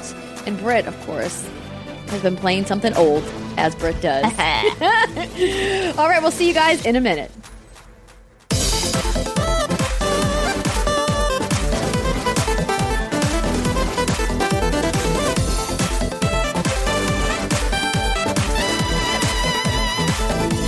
What's good, everybody? Welcome back to segment 2 of the What's Good Games podcast. This is where we talk about what we've been playing. And this week's hands-on impressions are brought to you by Bespoke Post. When you're constantly on the go, grinding away at the office or an Anthem or hanging out with friends, there's not much time to think about upgrading your style or apartment. That's why we love getting a new box of awesome from Bespoke Post every new month. These guys are out scouting for quality and unique products to send in each box. And now you can experience it too at boxofawesome.com. So recently, we all got sent a box of really unique and different office products. Do you guys remember the name of the box? No. Was it called? Oh, no. Was it like work or something? Because they're always like a play on words for what's in the box. They're very clever, and we're not being very clever right now. But what was really neat about it is that it included some items that you would maybe see like in a catalog, but you would probably never buy for yourself. Like Steimer, you said your favorite thing from the box was the hourglass. It's a magnetic hourglass, yeah. So when you flip it over on one side, like the way it falls down, like I don't know what technically is They're in like there. metal shavings. Yeah, it's something. think. And like it makes cool formations at the bottom, which is neat. It's like the shavings that are inside of an Etch-a-Sketch. Yes, Yeah, it looks like exactly. that. Yeah, and it's a minute-long timer, and that's also a thing I really like out of it, too, because you can just flip it, and then you can kind of tilt it a little bit because the magnet's on the bottom and like try to make cool designs with it. It's just the little things in life. Yeah, it was really neat. And I love the more basic part of it, which is the giant calendar that you can write on. Because I was saying before the show that I love drawing on things, and I used to keep a whiteboard in my office when I actually had an office. And now, like, the office is the studio, and there's no place for me to put a whiteboard. And so I was like, this giant calendar notepad is the best. If you like giant calendar notepads and cool magnetic hourglasses, maybe you want to get started by visiting boxofawesome.com and answering a few short questions that's going to help those folks get a feel for the kind of boxes that are going to go with your style. Whether you're in search of the perfect drink, a well-kept pad, or jet-setting in style, Bespoke Post improves your life one box at a time. Each box goes for under $50, but has more than $70 worth of unique gear waiting inside for you. The first of each month, you'll receive an email with your box details. Then you're going to have 5 days to change colors or sizes and add extra goods to your box. If you're not feeling that month's box, then simply skip it. And you will have the option to pick from cool things like barrel aging kits, limited edition cigars, weekender bags, and classy DOP kits. And don't forget, a DOP kit is just a fancy name for a toiletries kit. Bespoke Post offers essential goods and guidance for the modern man or woman. To receive 20% off your first subscription box, go to boxofawesome.com and enter code What's Good at checkout. That's boxofawesome.com, code What's Good at checkout for 20% off your first box at Bespoke Post. Themed boxes for people that give a damn. Yeah, I'm excited for the new one coming in. It's a pickled. I'm going to learn to pickle things. Ooh, you like pickles. What's the first thing you're going to pickle? I have no idea. I feel like the options are limitless. I could do cucumbers. I could do asparagus. I could do eggs. Oh, Dude, girl. pickled wow. eggs are... My dad used to pickle eggs. Yeah, pickled Good eggs are a thing. specialty back in my home state because it's a very Scandinavian thing to eat. Oh. Well, I'll keep you updated. I'll be Chef Brombacher, pickler You of do all of the pickled pig's things. feet. That's also a specialty back where I'm from. All right, so let's talk about what we've been playing. As we mentioned, we're going to keep the Division 2 impressions for the third segment because we have a lot to talk about there from our trip to Washington, D.C. But there was another big game that finally released on all platforms instead of a wonky early PC release. I was going to say Steimer's booty because that's in our show notes, but that was just not a good introduction to her booty. No. Have My you? booty's not wonky. Okay, so real quick, now I have to explain myself. No, you have a nice booty. It's very nice and firm. Thank you. You're welcome. So in our show notes, it's an active Google Doc. So you've heard us talk about how we'll write notes in there for each other. And so I saw that Steimer was down there writing that she was playing Anthem. So I, in my little section of the document, wrote I was playing Steimer's booty. And then we proceeded to have a conversation via Google Docs about her booty. And I said, oh, really? and I said, it was very nice. And I said, oh, good. I'm glad you enjoyed it. And that's our conversation. So anyway, totally unrelated to Anthem, but go on. So Steimer, I think you probably have had, I'm going to guess you've had the most amount of time with Anthem since Britt and I had to fly out to DC on Sunday. So I had all day Friday. So I sunk a good 10 hours or so in on Friday. Haven't finished the story yet. And then I played for another brief hour or two on Saturday before I went to Tim and Gia's engagement party. Shout out to Tim and Gia. Congratulations. They finally got engaged. Yay. Is the news. He put up a really cute video where he proposed to her. And so we went to celebrate with them. So I really haven't gotten to play much at all. So I'm interested to hear what you have to say. I mean, I think you actually technically were still farther along than me in level when you left. But Maybe. I've been playing. Yeah, it was level 16. Sorry? I think level 16 is where I ended up. Yeah, that's still above me. But I've been playing. I played over the weekend. I haven't had time to play during the week. So far, here's what I find interesting about it. I am having a really decent time playing this game alone. because actually I think that the way that they've built it, level design wise, mission design wise, lends itself more to a single player playing in a multiplayer than it does when you group up. So what I mean by that is the flow makes a lot of sense if you're somebody who's not playing with other people, because you'll be in Fort Tarsis, which is very much your own space. And then you can just automatically get grouped up when you want to go on a mission with other people. You don't have to talk to them. So far, I've had really positive experiences. No one has bothered me. No one has figured out a way to troll. Everyone's just there to shoot shit and have a good time. It's been great. And you're not chatting with them? Not chatting with them. I don't say anything to them. It's basically just like having smarter NPCs that don't have chatter, which is a little sad because like you and I love the BioWare follower chatter. But so you do your mission. Do not echo back in my ears, you dumb technology. You do the mission, then you basically you get dumped back to Fort Tarsis. And so for me, it works because again, I'm playing by myself. I can then go back and be like, oh, you know what? I want to go see who I can talk to, and I'll go around and run around, see all the NPCs, take my time with that. Then when I feel like going on another mission, I can easily jump back into it. It works really nicely if you're playing the game alone. However, I definitely noticed some improvements that could be made when we were grouped up together trying to play stuff. It was very much, it jolts you out in and out too much. I wish you could at least queue up like missions or something if you wanted to do a few contracts in a row, so you wouldn't have to keep going out into the open world, doing the contracts and then coming back to your individual things, getting back in the menu, queuing back up, all hitting your ready again. Those are things that definitely I'm hoping they will optimize in the future and make that flow a little bit better. But as I've been saying, for the most part, I've been playing alone and it's totally fine for me as a single player schmo. I'm really interested in the story.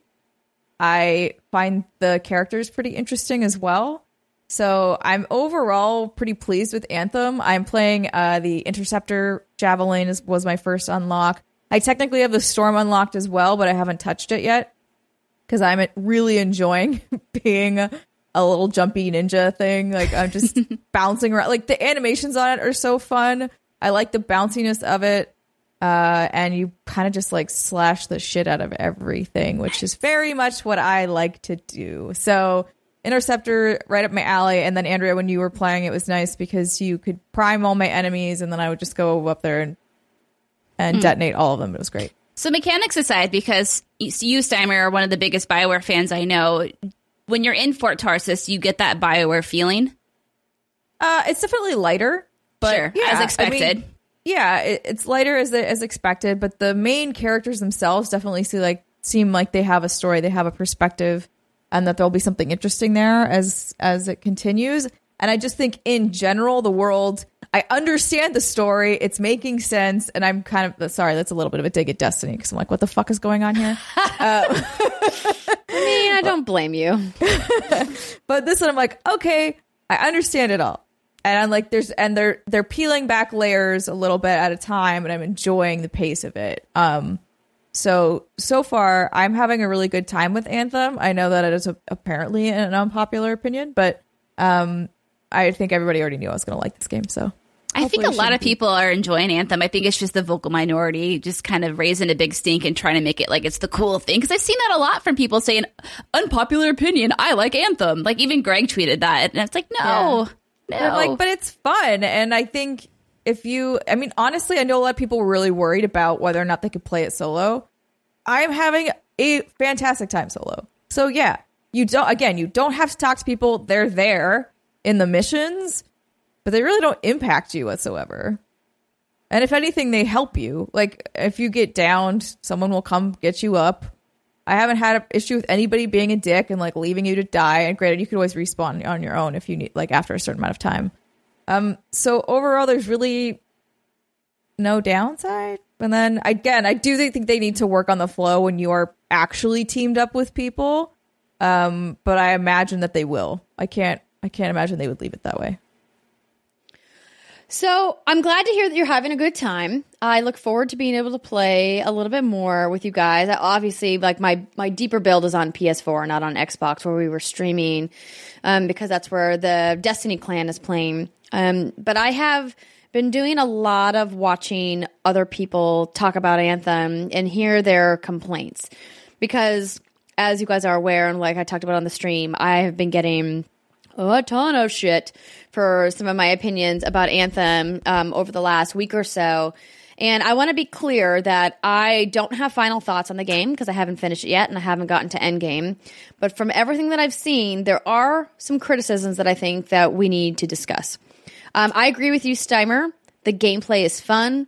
I think the javelins are unique. The flight system is innovative and fantastic and really well executed. I like the cutscenes. I think that there's some really great NPC work that's being done. I do think that I haven't spent enough time with my core crew to really get to know them. I feel like they're pretty siloed. And I don't like that, as somebody pointed out, nobody really moves in Fort Tarsus. Like, all of the characters are pretty stationary. But when I think back about Mass Effect or Dragon Age, that's kind of the same formula that BioWare has always had, where you always find the NPCs in this one place. They're always kind of standing in the same position, and then you engage in a conversation with them, and that's when, you have an interaction. So that to me is like, well, that just is BioWare, and, that's the way that their franchises have been. Garrus is always working on those collaborations. Calibrations. Collaborations. I was like, is he a YouTuber now? Collaborations. Amazing. Yeah, Joker's always at the front of the Normandy, right? Like, I mean, they have their spots. So, like, that to me is not that egregious. I'm used to that with the BioWare game. The points that I wanted to bring up, the most recent video that I watched was from Angry Joe, Angry Video Game Nerd Reviews. He has been around for a while, friend of the show. He and I have had the pleasure of working together on several projects over the many years that we've known each other. And he put out a recent video. He put out his Anthem review, and then he put out like a secondary expanded discussion that was over an hour long with a couple of other guys that he streams and works with. And he brought up some points that I couldn't quite put a finger on, and then he supplemented his argument with some very compelling B-roll, and so I wanted to bring it up. But also, like, if you want to hear his extended channel or his extended discussion, please visit his channel, Angry Joe. And he brought up some of the deep cuts footage from Anthem pre-release streams of the developers from a long time ago, showcasing what the game would look like and how it, in fact, does not look like that at launch. And some of the things that he brought up that I want to talk about are the variety and depth of weapons, or lack thereof, the way that the progression system works with gear, or lack thereof, and of course, ultimately, the matchmaking and story and mission structure.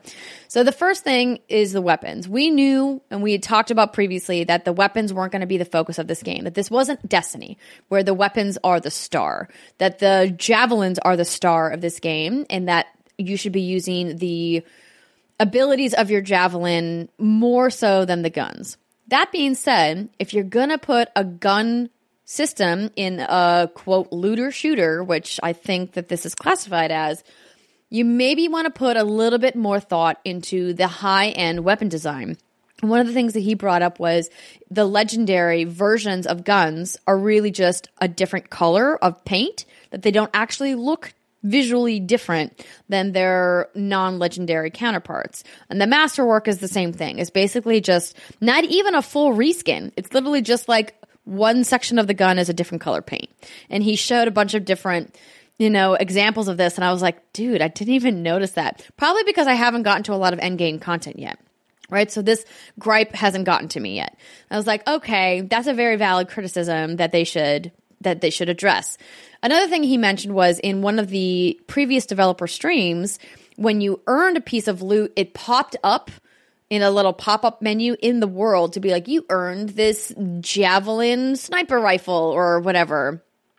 Or you earned this elemental shotgun. And then like it came up with the name and a photo of it, and then it like disappeared, So it's like, oh, look at this cool piece of loot you got. And then you would have to go check it in your inventory later. But now it's just, you just pick up the little diamond in the world and you have no idea what it is until you get back to the forge. That to me is a big miss, because if you're going to make a game that's all about the loot and driving an RPG style of progression that has players focusing on, oh, I'm going to grind this stronghold, a dozen times or more to get loot, you got to make the loot worth getting, right? So I was like, okay, that's a very valid criticism that they need to fix. And another thing that he brought up was gear. And this is really my first major point of contention, because as somebody who plays the Storm Javelin, I'm not using my guns too much. So I haven't yet got to the point where I'm like upset about the guns. I think once I get into the end game, I will, because I've heard from other people and reading the subreddit that once you get to end game levels, the guns are the only thing that actually do enough DPS to damage some of these high-end bosses in the strongholds, that your elemental abilities or your abilities, if you're like the Colossus, like your special gun or whatever, don't do enough damage to actually be efficient in those fights in the end game. And I'm like, oh man, if that's the case, hopefully they can fix that with a patch where they just change the scaling of the way the DPS works. But I'm like, oh, that doesn't sound good. I hope that's not true. But once again, he pulls up, all this gameplay footage to support his argument. And I'm like, the more that I watch of it, the sadder and sadder I get. I'm like, oh God, Joe, you're making all these really good points that are really bad for the game. And so the thing about gear that he mentioned is he pulled up the customization stream. So we've talked about this customization stream a couple of times. They did this 40-minute long customization stream where they showed off how you can change the texture of your javelin and the different cloth options and the colors, et cetera, et cetera. If you've played Anthem, you've seen the customization is fantastic, and they really let you fine-tune your javelin to the way you want it to look. But when it comes to actual different pieces of gear in the stream, when they pulled up the helmet, there was like 10 different helmets on his menu. And right now, I believe there are a maximum of 3. And that's only if you have the Legion of Dawn edition. You get the Legion of Dawn armor set. And then there's like another one you get farther down in the game progression. And I'm like, yeah, that's kind of fucked up that you're going to ship a game that's $60 and you're not going to release all of the gear sets. Obviously, you want to entice people with content throughout the post-launch, but you can't release a game with 3 sets of gear. Like, that's wild to even think about. Steimer, have you come across more than 3 sets of gear in your playtime? I definitely haven't gotten to end game stuff, so I would say too early to say, but no, currently I have not. Brittany, as a hardcore RPG player, how many different sets of armor would you expect to run into in your first 20 hours of play of any type of RPG? So many, to the point where I'm maxing out in my inventory and I have to sell some and to make room for new. Yeah. Right? So I was like, I was upset about it because I stopped to think about it, and I was like, I am having an okay time with my armor because I had the Legion of Dawn armor set, and I think it looks pretty cool.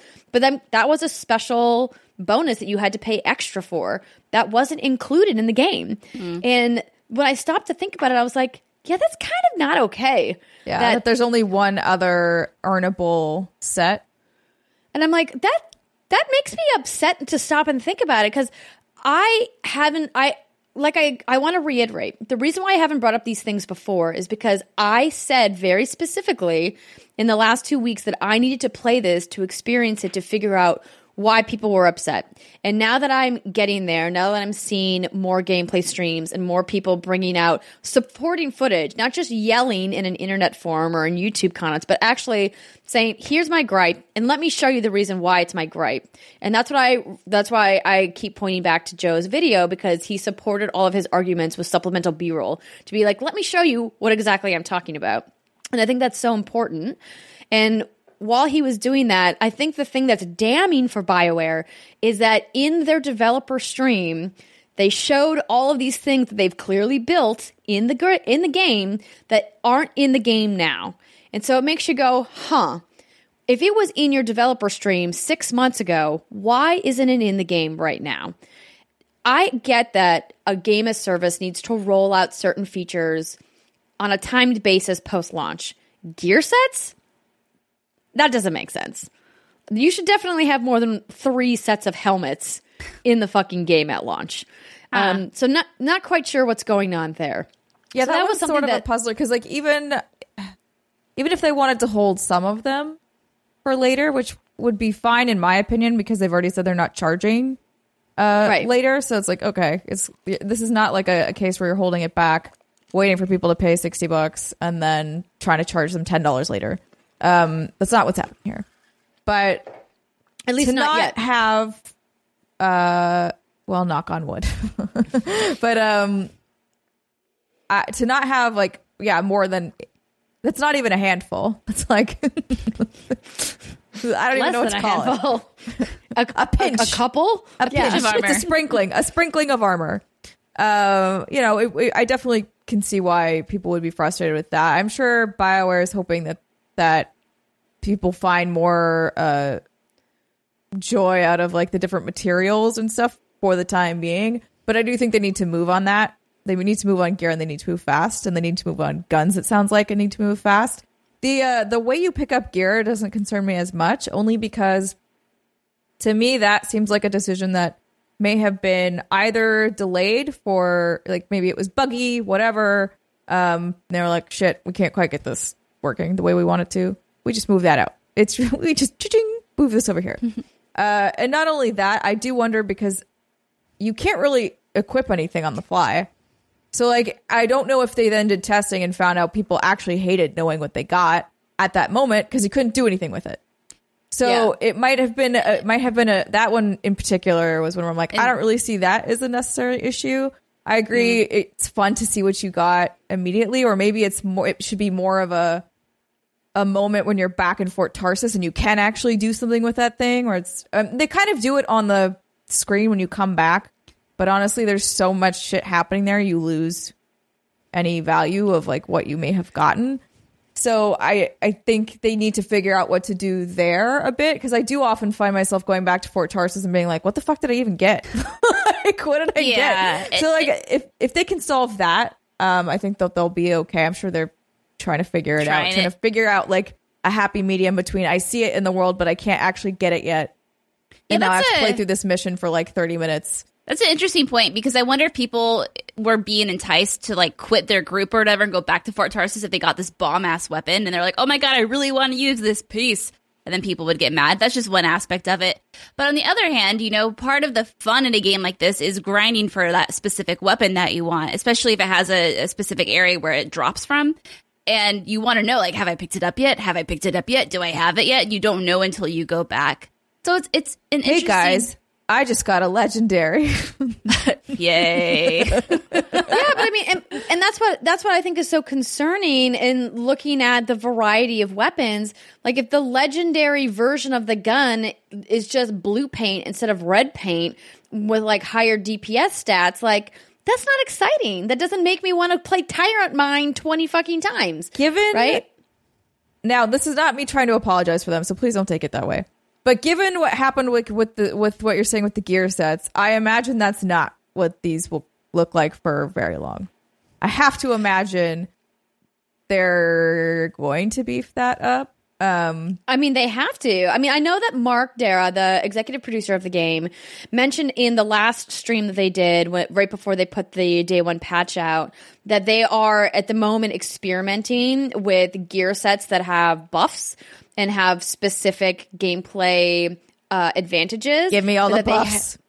Yeah, right. So like in Assassin's Creed, where you wear a full set, you get a specific, you get an gameplay advantage. Yeah, you get some sort of a boost. Boosty boost. And so he said that they were looking at that. And I was like, in my mind, I'm like, okay, cool.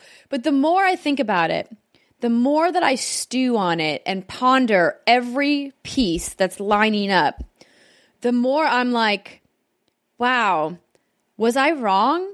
Was I so wrong that they are putting out a game that is completely half-baked? And I think you like Destiny, so you can't talk. No, hold on. And Destiny charges you more down the line. Hold on. Before I'm not done making my point. Okay. I want to be clear. This game is fun. I'm having a great time playing. I'm going to continue to play. And a lot of the problems that Anthem has, Vanilla Destiny also had. And I'm not making any apologies for that. But I will say that Vanilla Destiny was in 2014, and that the way that team, Bungie and Activision, learned over years what the player base wants and what they should get, I think shows that they were listening to their community and they've made a bunch of changes. Is it perfect? Of course not. I still rant about Destiny. I was going to say, yeah, because I feel like we've had countless... Yeah, sorry. Destiny 2 didn't learn anything from Destiny 1. Right, but the reason why people put thousands of hours into Destiny, both original Destiny and D2, is because the gameplay loop is satisfying enough and the gear is good. The armor sets are good, they're varied, and the guns are amazing. And there's so many different types of them. And the gameplay loop is satisfying, and it doesn't have the pain points that the gameplay loop in Anthem does. And I think that's worth noting because you look at it and go, okay, I'm willing to make some excuses for BioWare for their shortcomings at launch, knowing that this isn't the style of game they normally do, knowing that clearly their development focused on the javelins and the flight system in the game. And that's the highlight of it so far, right? Is that flying feels fantastic, and I love how the javelins are very unique and different. But I go, if you're going to do a looter shooter or a games as service, you have to have a hook why people are going to keep coming back. And as much fun as it is to fly, the endless loading screens going in and out of the Forge, in and out of the launch bay, and in and out of Fort Tarsis are becoming weary. I am becoming tired of always seeing a loading screen. I guess like the silver lining is at least they're short, but like why, if I'm in Fort Tarsis, is there a loading screen for me to go into the Forge? Like, I don't understand why that loading screen exists. It's literally like pulling up a gear menu. I should be able to hit the start button and instantly pull up my gear menu. You can do it in every other game.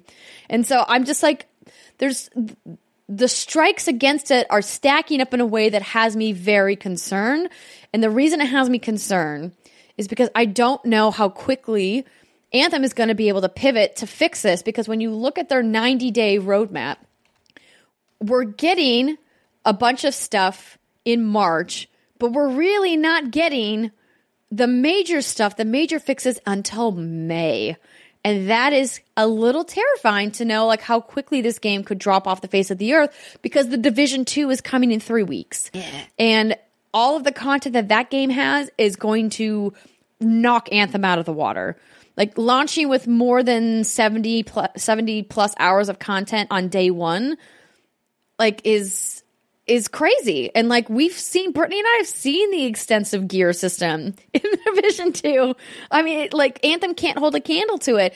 And so it's just like, yeah. I'm concerned. I hate that I'm concerned, because I really wanted this game to soar and it's not. And that bums me out. I think it goes back to what I was saying earlier. I think the vocal minority is obviously very upset with these issues that are coming up with Anthem, but I don't think you're wrong to have enjoyed what you've been playing so far. I think you can have fun with the game, but still understand that it has a lot of things it needs to fix. And while there are a lot of people complaining about stuff about Anthem, I bet if you were to ask them, they would also say that they're enjoying it. Probably feel very similar to you. Yes, I mean, and we've seen that online, right? We've seen tons of people talking about how much fun they're having with Anthem and that they've really enjoyed their time. But I think what's happening is that people are putting about 30 hours into the game, and then they're hitting the wall where there's nothing left, which is a pretty early wall for an open world game like Anthem.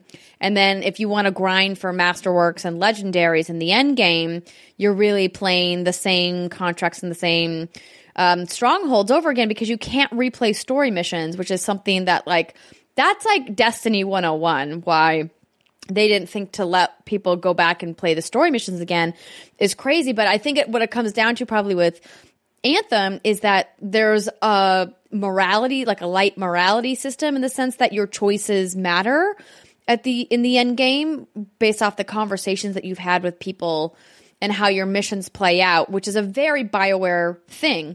But because of that, it's not so easy to necessarily go back and replay story missions. But I hope that they figure out a way to maybe turn off the switch that, makes the story missions matter, just so you can play them again.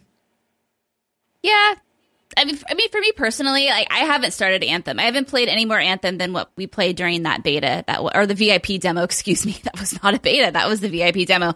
And just hearing everyone talk about it, I'm kind of just not. I kind of don't want to pick it up. I kind of just want to let it simmer and let it cook for a bit. I mean, I feel like you, Steimer, and Andrea have it covered. And in the meantime, I'll just play games like Devil May Cry, and I'll pick up The Division when it comes out in a few weeks.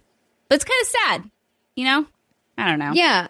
I just like, I want to, you know, I wanted to address my concerns because it's not living up to the expectations that I was hoping for. I always knew this was never going to be a competitor to Destiny. Like, people were like, it's going to be a Destiny killer. And I was like, no. Like, Bungie's just too good at what they do in order for Anthem, you know, coming in as a multiplayer game, the first of its kind from BioWare, for it to compete on that scale. But because I was so hyped for this game, I think I was maybe wearing rose-colored glasses a little bit. But again, like, having fun. But I think once I hit the end game, the wall's going to be hard to ignore. And I'll walk away from it much quicker than I probably wanted to. And then I'll have to take a break and come back in May. And there's not necessarily anything wrong with that, because there's a lot of, obviously, this content they're rolling out for free, which is, I think, is an important point to remind people of. Yes, it was a $60 game, but all of this extra content is going to be included in that price. And like I mentioned on the show last week when Steimer and I were chatting, if you don't have it in your budget to take a risk on a game like Anthem, don't wait. It's going to be cheaper if you wait until May to get in when the big content update drops and they add the new Stronghold and the Cataclysm events and all that. So if what you've heard so far has you going, well, I don't know, then wait. But yeah, I don't know. I'm troubled. I mean, I think basically what it comes down to is the game is really fun to play, but right now they are missing the thing that a lot of live service games do, which is that core end game loop. And that's not an uncommon thing, especially for someone that is new to this space, such as BioWare. But it is a disappointing one, and it's one that really, I think a lot of developers miss it, and they're like, it'll be fine, we can figure it out later. But like, no. Not like, anymore, people will right? run out of content real fast. And I think it's one of those things that people take for granted, but like, and that's where I wish that both Bungie and BioWare would learn even more from MMOs, because those are the genres that have them and have got them down pat. Yep. And even talking to Julian about the launch of the original Division, he talked about some of their lessons learned and some of their mistakes. And he's like, we really learned from that and are going to do better this time around. And so I think something worth bringing up, and something that I brought up in my interview with Julian, which we're going to be putting out a separate podcast upload. We get to talk to not only just Julian, but their lead IP researcher, Chloe, and the lead, one of the lead environmental artists, Chad, about everything that we saw. And I kind of hinted to him, have you been looking at what's happening in the space for other companies that are doing games as services and some of the struggles that they're going through, and looking around going, hey, I want to make sure to maybe address those concerns with the Division 2? And he said, honestly, no. He says, as a development team, you're so head down focused on your work and your job, you don't stop to look at what's happening in the industry. And he said, maybe that's a bad thing. Maybe we should have made it a point to look around at the mistakes that other people have made or the successes that other people have made and try to apply that to our production timeline. But he says you get so focused on the product that you don't stop and look around. And I think that's maybe what BioWare is suffering from right now. I think that's all a lot of developers do. Exactly. And so gamers, though, are expecting that they did learn from Bungie's mistakes, that they did learn from Massive's mistakes, and that they're looking at what's happening in the space, and that they are supposed to take those lessons and apply them to their projects. And what Julian was saying is that's not the way game development works.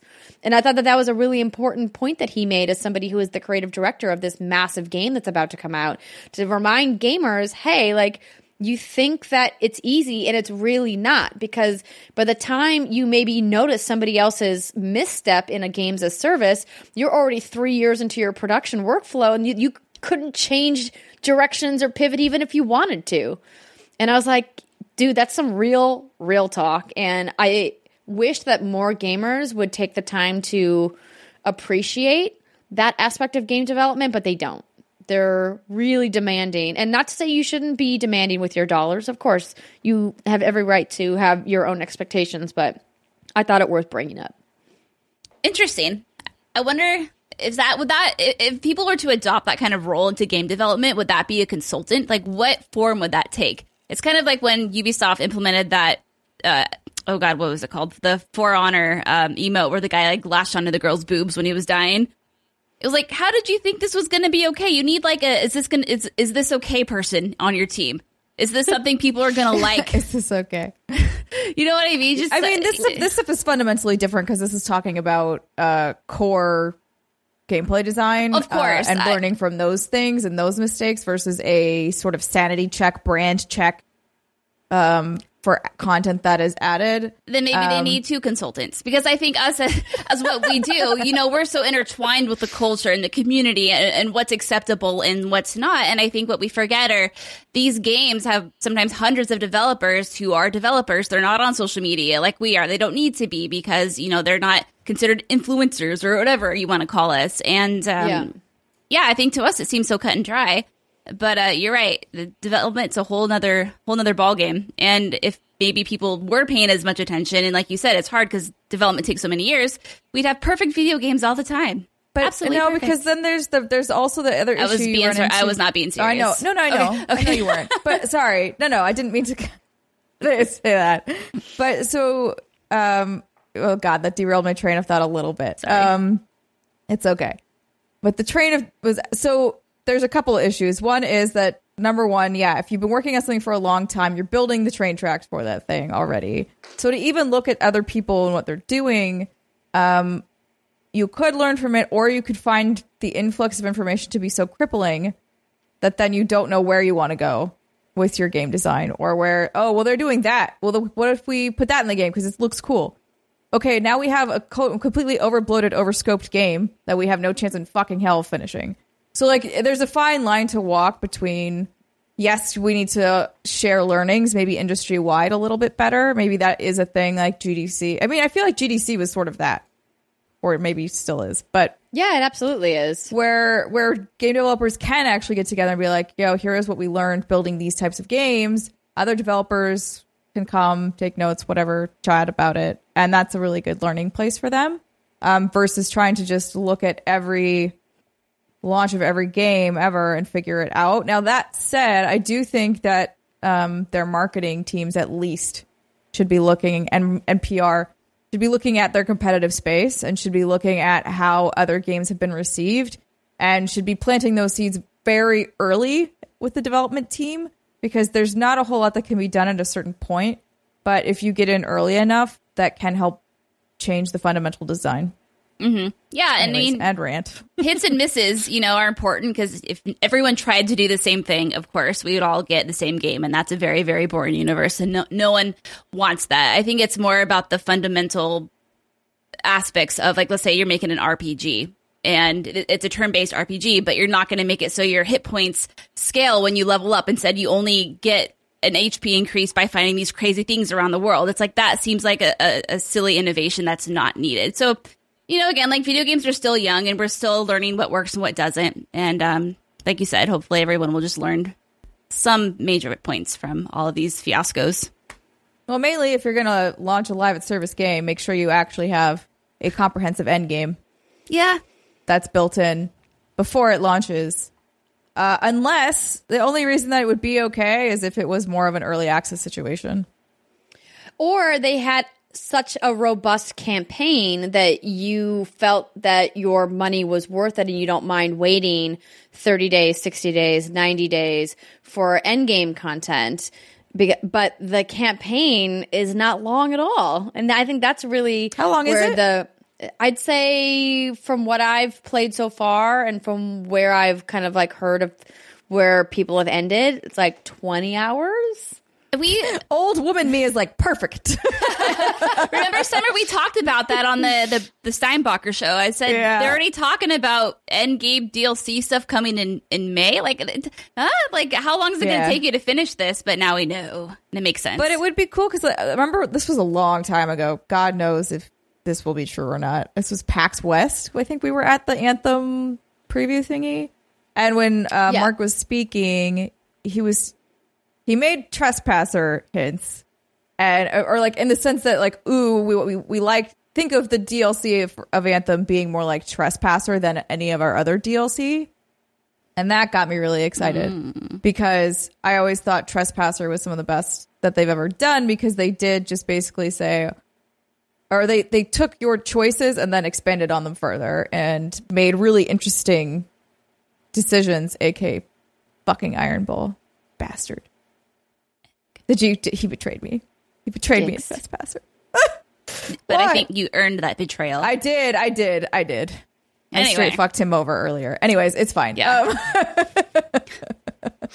We'll have to have a BioWare romance. Well, just a BioWare rant episode one of these days where we just... Oh, I think we've had that already. I mean, we've had that, and also it would just be us screaming about egg for like 45 minutes. It's Maybe we make an episode where we toss eggs out a window. Oh... Revenge will be had. Oh, we could like draw faces on him, and then little beady eyes, make and one, big and then ears. make one like a wolf, and then be like, "Fuck you, Dreadwolf." Get out of here. Tell me how you really feel, ladies. We really hate eggs. Don't. Yeah. Actually, don't. How much time do you have, Andrea? Well, we've been talking about Anthem for quite some time, so let's put a pin in it because let's be honest, we're going to be talking about it again next week when I finally am able to finish the campaign. Brittany, I saw you brought your Vita on your recent trip to Washington D.C. and you were playing Final Fantasy. Surprise, surprise, surprise, surprise. So yeah, this has been my travel game. I usually play something on the Switch, but I've been craving something very retro, so I busted out the true Vita, the true tried and true Vita, and I downloaded Final Fantasy IV on it. So I've been playing that when I was in Hawaii. I played it on my trip to and from DC. So I'm playing Final Fantasy IV, and this is from usgamer.net. So this is Final Fantasy IV, the complete collection that I bought. It basically has updated sprites, a remixed soundtrack, bonus dungeons, and some other cool stuff that I don't know about because this game came out in 1991. So I did not play it back then. So anyway, I won't talk about this too long, but I will say it's very fun. It still holds up well. There are, it's funny because RPGs back then, like while it's telling a great, this is how I got stuck on this. That's right. I tried playing this game on the Switch, Dungeons and, I don't know what it was called, not Dungeons and Dragons, but some game that was ported from iOS to the Switch. It looks old school. I'm like, this looks cool. And I started playing it and the writing just was so bad that it turned me off from the game entirely. I'm like, this really sucks. If I want a true blue nostalgic JRPG kick, I'm going to have to go to the experts, and that is Final Fantasy. So that's how I got started on my Final Fantasy IV kick. And anyway, It's great. Obviously the game came out in fucking 1991, and it has been updated in this complete collection. So there's no like mission objective. It doesn't really tell you where you need to go. You kind of have to figure it out on your own. And so, stuff that's happened in the past 20 years has kind of changed the way we look at games, but it's very fun and I'm having a great time with it. So there we go. That's great. Final Fantasy IV. We review games from 1991 here on What's Good Games. Yeah. Because we got to remain #relevant. Oh, shit. Well, there's nothing wrong with visiting an old classic. Oh, it's so good. So much fun. I have just been playing more Diablo 3 on my Switch. Nothing really exciting to report there. And I tried out this other game on my Switch that I am going to have to probably pick up and talk more about later because it requires local multiplayer. And I was trying to play it by myself, and I could only do the training mode. It's a game called Battleloons. And and it's essentially like a 4-player local co-op, well, not co-op, multiplayer game where you play these little balloons and you fill up with air, and then you squeeze the air out of the little hole with the little opening for the balloon. You move across this arena, and then on the edges of the arena are spikes. And so your goal is to kind of like bumper cars your way into knocking your opponents into the spikes. And the different balloons have different abilities. So some of them move really slow, but they can puff up a bunch of air. And others take in less air, but they're really fast. There's a cat balloon, which is my favorite. Of course. Oh my God. What's the ability? I think it just looks cute. I think I mean, that's an ability. Special. But I haven't done a lot of practicing with all the different balloons because I was like, oh, well, this will be way more fun if I actually like play with people. So just getting started with that game. Let me look up. I'm having a brain fart about the name of the developer. Warmonger? And, oh, you found it? Warmonger's Battleloons. Battleloons. Battleloons, why it's not we coming come up. for you. Unless this is a different Battleloons, but I think it's, I highly doubt it. yeah. Let me pull up the email. It's it's just Battleloon. So it's BATTLLOON. It's coming to Switch and Steam on February 28th, and Sony is publishing it under their Unties label and No Name Studio. So whatever one you found is not the one that I was playing. So the kind of pitch here for the game, it says, gather up to 4 friends and get ready for the balloon fight of the century. Choose from 6 adorable yet unrelenting characters and propel foes into the spiked walls of colorful arenas filled with dangers like balloon-eating fish, meteors, and massive bombs. But beware, after balloons are popped, they come back as mischievous ghosts that can still create havoc and take home the winning crown. I was reading a pattern for, remember that game WildStar that got shut down a long time ago? It was like that MMO or something. Yes, Yeah, I remember. So Warmonger's Battleloons is a pattern for that MMO. That's where I thought Warmonger was the developer, but nope, that's just literally Battleloons for a Warmonger. Anyway. Interesting. No, so different game. But this looks really cute. It's on Switch is what I was playing it. And hopefully we can play it maybe on a stream sometime because it seems ripe for some shenanigans. But yeah, so that's it for Hands-On for this week. When we come back from our short break, we're going to talk about everything we saw in Washington, D.C., including our developer interviews and our hands-on time. Stick with us. We will be right back.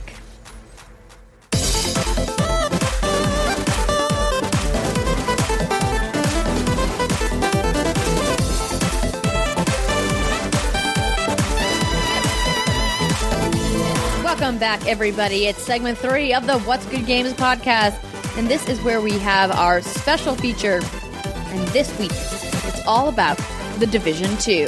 So if you were following Brittany and I on social media, you may have seen that we were in Washington, D.C. this week. Yes, the capital of the United States of America. And it was the first time for both of us. We'd never been there before. So when Ubisoft called and was like, hey, do you want to come see where we got some inspiration for the world of The Division 2? We were like, heck yeah, we want to go. So thank you so much to Ubisoft for flying us out there and taking us around the city. It was really fascinating learning about the truly like humble beginnings of the United States and seeing some of the like ground zero places where our government really took shape and really was some somberness as well. Visiting the Lincoln Memorial, visiting the World War II Memorial, and visiting the National Archives where we got to see the actual physical Declaration of Independence, the Constitution, and the Bill of Rights, and really getting some context for what these places represent inside the world of The Division 2. Brittany, did you have a favorite location that we visited? Oh, I would say the Lincoln Memorial was pretty just awe-inspiring. It's a really somber place, like you were saying, and you go up these grand steps, and then it's built like a temple, and then that statue, I guess I didn't realize how large it was in real life. And, on the sides engraved into the marble are, speeches, and it was just, and then you look behind you and you have that amazing view. Yeah, it was amazing. I guess what I was most surprised about the whole DC thing, which makes sense after you explained it to me, is that you need permits to film. So we were, taking our touristy pictures and whatnot, and our little guides were like, okay, so you can film on this patch of grass and on this sidewalk, but you cannot face this way, but you can face that way. Kind of crazy. Yeah, it's really there's multiple reasons for that.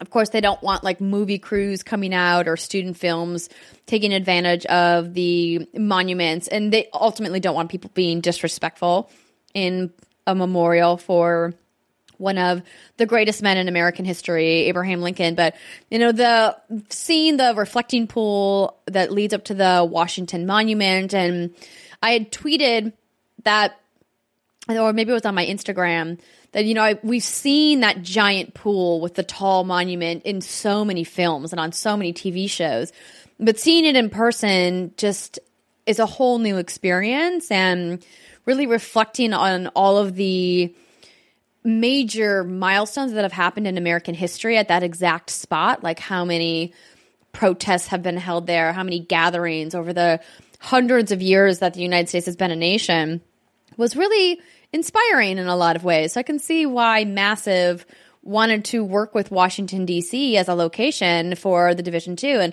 clearly it makes sense from a lot of narrative reasons that fit within the world. So in addition to visiting these historic locations, after each place that we visited, a member of the development team kind of gathered everybody and said, hey, we're here at the Washington Monument, and this is where you're going to see it in the game, and this is what you can expect to find, and this is the reason why. And that was a really cool conversation, not only with the members of Massive, but we also got to hear from different experts. Like, for example, we got to meet with a woman named Trisha Wachtendorf, who is a crisis state expert, and she works for I believe it's the University of Delaware. I have to look up exactly what her title was, but essentially her job is to study disasters and to study disaster response and how these disasters cause crises and how governments can mitigate what these crises kind of evolve into, and how governments can respond to disasters in ways that are beneficial to their citizens. And clearly the Division 2 is all about a disaster, right? We've got the dollar flu, and we've got the response, and how the world has essentially collapsed in the wake of the dollar flu. And learning about the lore of the Division and the world of the Division was really fascinating to me, and seeing how they so clearly blended so much of that with the reality of the way that governments actually handle some of these things. And I think I never got that. It never really sunk in when I played the original Division, even though I played 40, 50 plus hours of that game. I didn't really care or know who the factions were. I was like, there's an infection. We've seen so many post-apocalyptic games with infections. And I was like, it's just a fun shooter. And I really did not put too much thought into the lore behind it until this trip. So that's why I was really grateful to Ubisoft for giving us the opportunity to really have that deep dive, because now it makes me so much more invested in what's going to be coming in the Division 2. And I spent a couple of minutes reading the lore book that is going to launch. I don't know if they told us what date that's publishing. I think it's the 19th, which I thought was a little strange because it's a few days after launch. And I said, it should come out beforehand. Do you want to look into it? I think she said the 19th. Let's see here. But it was really cool. And I think, obviously seeing the historical stuff was awesome. But in the realm of what we do, it was fascinating. I've never done a tour like this before, where you see this historical thing, you have a developer talk to you and be like, okay, so in the game, this, and this happened, and talking about how the Lincoln Memorial has been trashed and how, parts of it's broken. It's like, oh man, that's deep. And now it's going to impact me, I think, in a way that I wouldn't have before. And it's interesting how they consulted with the experts, like you said, but also with police and firemen and even local musicians to see, what would you do in this? And they took all of that knowledge and created this truly believable world. And, when we play video games, we're not experts. We don't really know how realistic this really could be, unless there's radioactive unicorns prancing around. And then we're like, okay, that's not realistic. But it's just that extra touch that I think is going to be very noticeable, especially since DC is as close to a 1-to-1 scale in this game as they could get. It's going to be really fun to see how everything plays out and looks. Yeah, absolutely. And just to follow up on the lore book, you were correct, March 19th. And I think the reason why that's after launch is because otherwise it would be spoilery. Yeah. If it went out pre-launch. So I won't say too much more about what I found in that book because I don't want to spoil it for anybody. But even in the first 10 pages of the lore book, getting the details about who these factions are, the True Sons, the Hyenas, and the... Blah. Are you talking about the post-launch guys? No, not the Black Tusks. I'm pulling up my notes here. The Outcasts. And like learning where they came from, I was like, oh, like this totally makes sense. And now they're not just some faceless enemy NPC that I'm fighting. I'm like, oh, I understand the story behind who this group is and what they mean in the context of the Division 2. Mm-hmm. Steimer, have you been to Washington, D.C.? I was born just outside of it, but I was so technically yes. But you were just a baby when I was of an age where I could remember anything. No, nay. Have you ever had a desire to go and visit those historical sites? I mean, I haven't done too much of the Northeast, so yeah, it's always not just Washington D.C., but I'd like to spend more time all up in there because I haven't really. I've done the South, driven through the Midwest. I think that's enough. I think that's enough. I'll spend most of my life on the West Coast. Love you. Well, West Coast, best coast. I don't blame you. But how do you feel about the kind of overlap of reality in video games and them making this concerted effort to bring in so much of how it actually would be in real life versus we're kind of more leaning into the fantasy of it? I mean, I personally enjoy it. And the only example I'll use right now is the one that I can personally relate to better, and Britt, you probably can too, is Infamous Second Son. So I really enjoyed how much, granted they made Seattle an island, which it's not. But aside from that, it was cool to kind of go around and see all these places that were real and I had been before, and the way that they even captured just sort of the ambient sound of light rain and the way it hits certain materials. Like it's really interesting and beautiful when developers take that kind of time to pay attention to what it is going on. And I actually kind of think it's interesting for this case in particular with The Division because it is both a blend of fantasy and reality. They get to play with it a little bit more than I would say even Second Son does, because Second Son, obviously, he has superpowers, but like everybody else is just kind of chilling there, regular. So I'm curious to see what they do with it. And it would have been interesting to be able to go on this trip with you. Obviously, I could not because I had to work. But Jorb. I remember, this was kind of random, but True Crime Streets of LA was a PlayStation 2 game. I played it on PlayStation 2. And I was so excited about that damn game because that's when I was going through that weird I love gangs phase of my life where I was obsessed. I'm sorry, you went through an I love gangs phase? I was obsessed with the Bloods and the Crips. I thought I misheard that. No, so thank you for asking. No. In middle school, it was I was obsessed with the Bloods and the Crips and gang culture. What? And what? Obsessed like you were curious about what it was like, or no, you thought they were cool? I thought they were fascinating. And I read so many books about freaking... Is this like a murder fascination thing? Like when people are like, oh, I like reading about serial killers. Was it that kind of a mentality? No, I just thought the whole culture of gangs was just interesting. Like why people join, what they do when they're in there, why they join, like what transpires when you're part of a gang. I don't know. I was a little sheltered girl and from Washington. So that game came out in 2003. But what I loved about this is that they recreated the streets of South Central LA. And so I just bought that game that came out in 2003 purely just to drive around and like visit the places in my books that I had read about. I never actually played the game. Anyway. Have you ever actually been to South Central LA? Accidentally, yes. My best friend picked me up. Yeah. My best friend picked me up and we got lost. That's a story for another day, though. Fair enough. Yeah. Okay. Interesting. Well, then. Okay, I don't even know where to pick up from that. I mean, that was definitely a twist I did not see coming out of this conversation. Central. I'm here to keep you on your toes.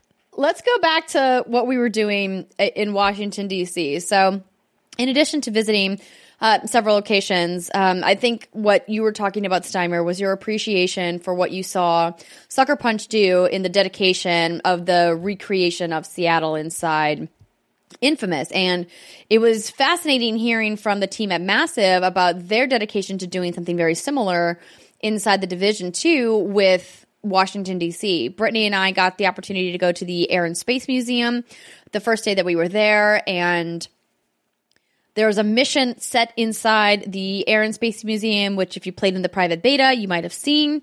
And they were talking about how they went on so many trips to get the look and the feel just right, down to like the color and the texture of the carpet inside the Air and Space Museum, because they really wanted it to feel authentic. But they also spent a lot of time deconstructing these things in a way.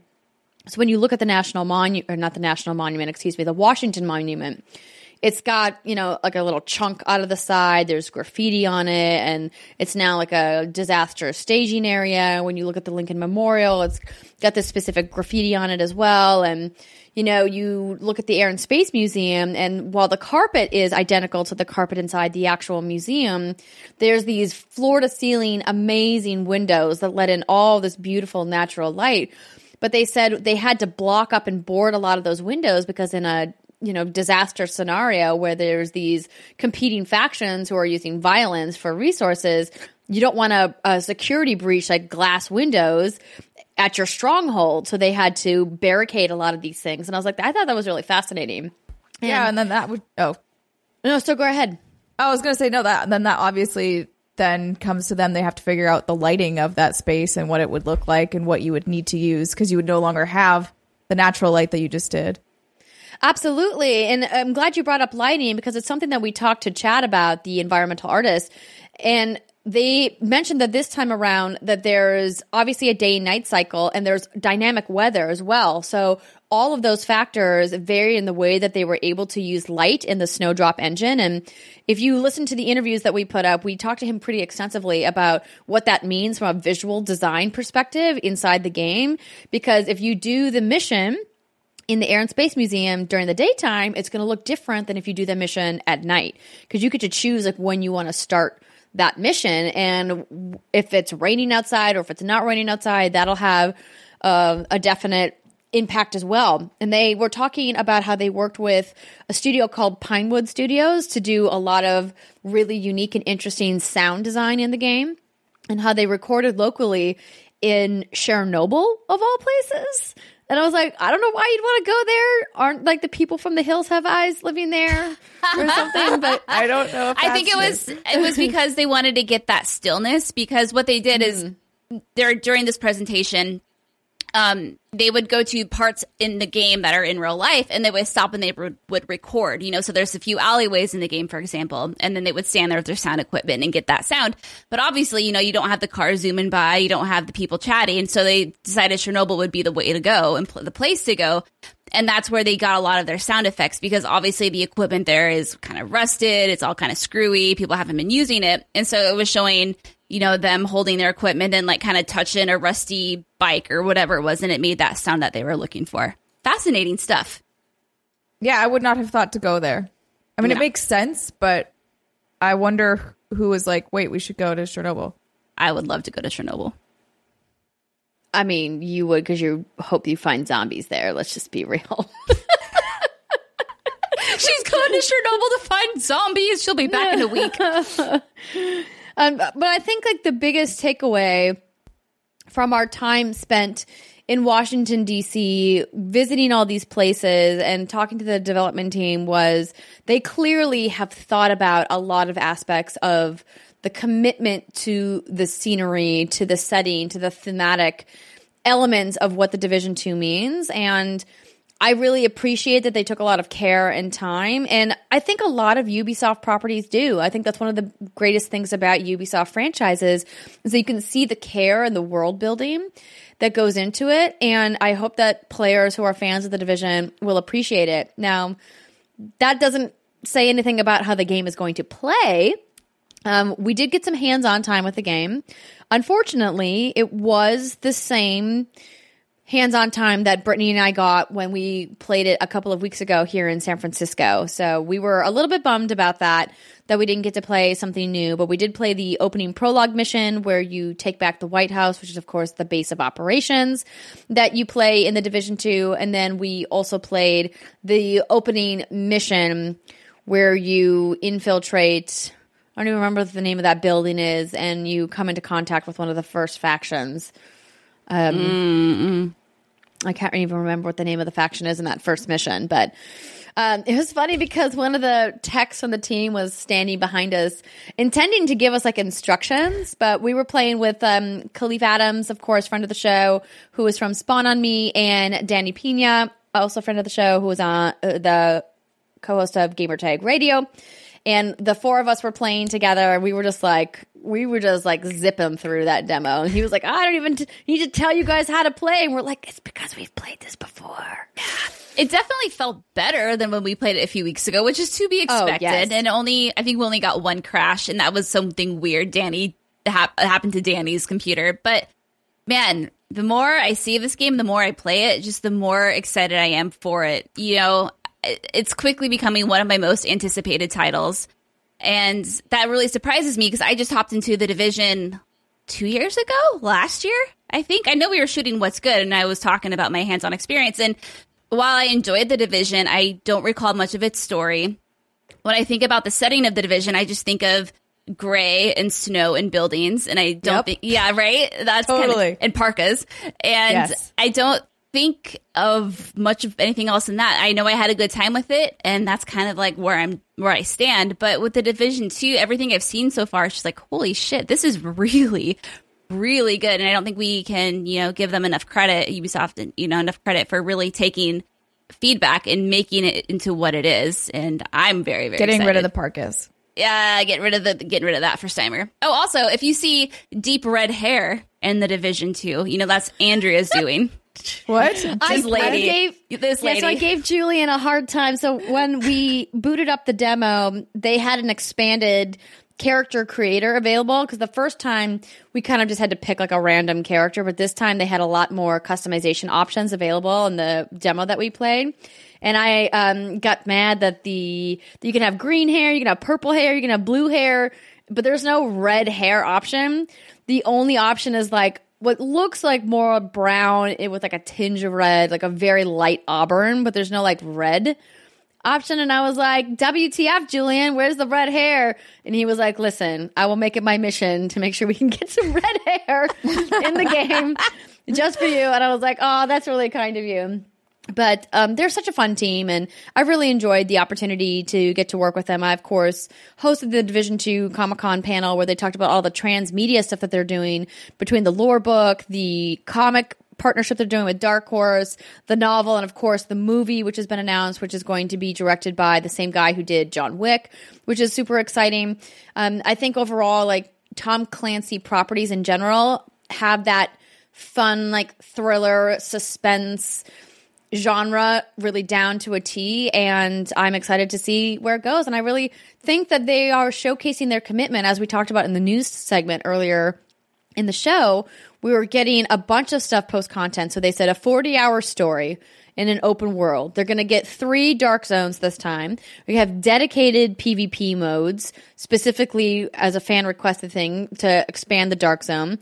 There's going to be daily, weekly, and monthly activities. And, of course, they've revamped and really added a lot more content into the end game. And Julian said, quote, hundreds of hours of content at launch.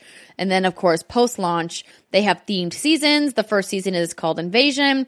There's major updates, including the episodes which we talked about, the new narrative missions, new locations, new modes, all for free, included with the price of the game. So I just hope that their launch goes smooth. I don't want this to turn into another Anthem situation. I really don't. I don't think they're going to suffer from the lack of endgame content like we were talking about, clearly. Yeah. But yeah, I mean, servers are rough. Yeah. But I think I take solace knowing that Ubisoft as a publisher has spent so much time in the games of service space between Rainbow Six, Ghost Recon, For Honor, and others that they are prepared. More prepared hoping that they are at least sharing knowledge across studios. I'm Yeah, saying if exactly. there are issues, I will not be surprised at launch with server issues. And I don't think anyone will, but hey. At launch with any issues, because again, when you have that many more people playing a game, you can QA test as much as you can, but It's never the same. it's never the same. No. Yeah. Like, so I just bumped into my desk. You can't really predict like the way that stuff is going to work. So, but yeah, again, as a reminder, the open beta is happening right now. So if what we've been talking about has you excited and you want to check it out for yourself and check out the amazing work that they did in recreating the world of Washington, D.C., download it, try it out. It's open. And then please do look in the podcast feed. I still have to edit the videos by the time the podcast airs. I don't know if I'll have those interviews done or not, because I think I had to record some VO to kind of connect them together. But please do check it out if you are interested in some additional information from the team at Massive about the world of The Division 2. Today, I may have forgotten. Forgive me if I'm repeating a question. Did they go over customization and like transmog kind of stuff? They did not, and we didn't. We sadly, once again, did not get as much time with Julian as we would have liked, and so we didn't get a chance to ask him a lot of questions, like, is there going to be a scooter? But from what I heard from, Is there going to be a scooter? you know, what's funny is Khalif actually made a very valid point that I didn't think about. And because every time that anybody else has asked the team about it, they have not confirmed that there will be, and I think that there won't be. And Khalif was like, what do you mean, scooter? You can't be on a scooter. Can you imagine you're on a Razor scooter, you're gripping on there, and you're using your foot, and you're just like going down the road? You can get shot. Yeah. And I was like, Khalif. Not only that, yeah, how do you hold your gun? A drive-by scooter shooting. You can't. You can only have a handgun. Oh, no. No, exactly. And I was like, this is the real, like, on the nose thing that I didn't think of, because when you're in the Division, you're literally walking like you're a secret agent holding your gun all the time, or like a SWAT agent. I'm like, yeah, they don't do scooter training when you're doing the Division. No. I just I want thought to you move meant like a faster. Vespa. Like you could have someone riding on the back covering you. Yeah, right? Like in Far Cry. A Razor scooter would be the dorkiest shit of all time. That would be, oh my God, I would pay money Like to that see would just Andrea ruin the scooting. image. No, I think it would make it. I was just hoping, okay? Jeez, don't give me such a hard time. I'm going to get you a scooter for Christmas. And a little, Now like, I want a cosplayer to do this for you. no, and a Nerf gun. No, this is what we'll do. Stemmer, you and I will get little Nerf guns, and then we'll have Andrea scoot down the road, and we'll see how many times we can pelt her with darts. Oh, okay. This will be some my good gosh. content. Oh, by the way, Brittany, we still need to figure out when we're going to eat our astronaut ice cream. Oh, yeah, we have astronaut ice cream. Oh my god, I love astronaut ice well, cream. okay, how about we save it for our streams in Yeah. March? For next month in March. It's not going bad. It's True. That shit can survive space. It's vacuum sealed. Okay, well, thank you so much for listening to me talk for quite a long time. I want to give a big shout out and a thank you to Danny at Gamertag Radio for hosting Britt and I for one of his 14th anniversary shows. We recorded a special episode with Khalif while we were in Washington, D.C. and had a really good chat about podcasting, working with content creators, being a content creator, and then we got into a really heated debate about the Xbox Live on Nintendo Switch rumors, which I guess we maybe should have talked about in the news segment, but I thought that was Steimer old and I news. covered that when it broke. Okay. Did we? I was like, yeah, it's I already pretty forgot. much old news. But essentially, like, the conversation was, the problem was, and Brittany kept, to your credit, Britt, you tried to get us back down to reality about what the actual news was. And I hadn't read the story, and I was asking Danny to try to explain it, and he was getting it wrong. And you were like, no, it's just Xbox Live on Nintendo Switch. And he was like, it's Game Pass on Nintendo Switch. And I was like, no, it's not. And then we get into a big shouting match about it. So. Yeah, I mean, there had been beverages consumed. It was funny because our room was right next to Stone's room. And he's like, oh, no. And the next morning he tweeted out something that said, who booked my room next to a whole bunch of podcasters? Because it was just the four of us in this little tiny like hotel room shooting the It was so funny. Definitely encourage you all to listen to it. It was and spirited for sure.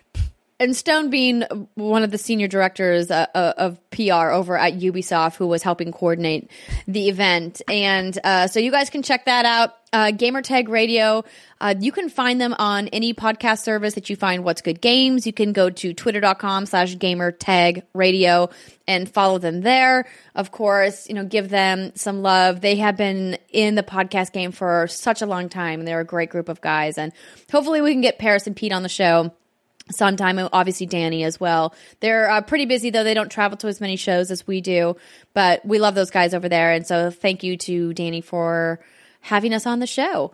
And I think that's going to do it for the show this week. And we hope you guys enjoyed all of the conversations. As always, please interact and reach out to us. We would love hearing from you. You can find us at facebook.com/whatsgoodgames, whatsgood_games on Twitter, What's Good Games Official on Instagram.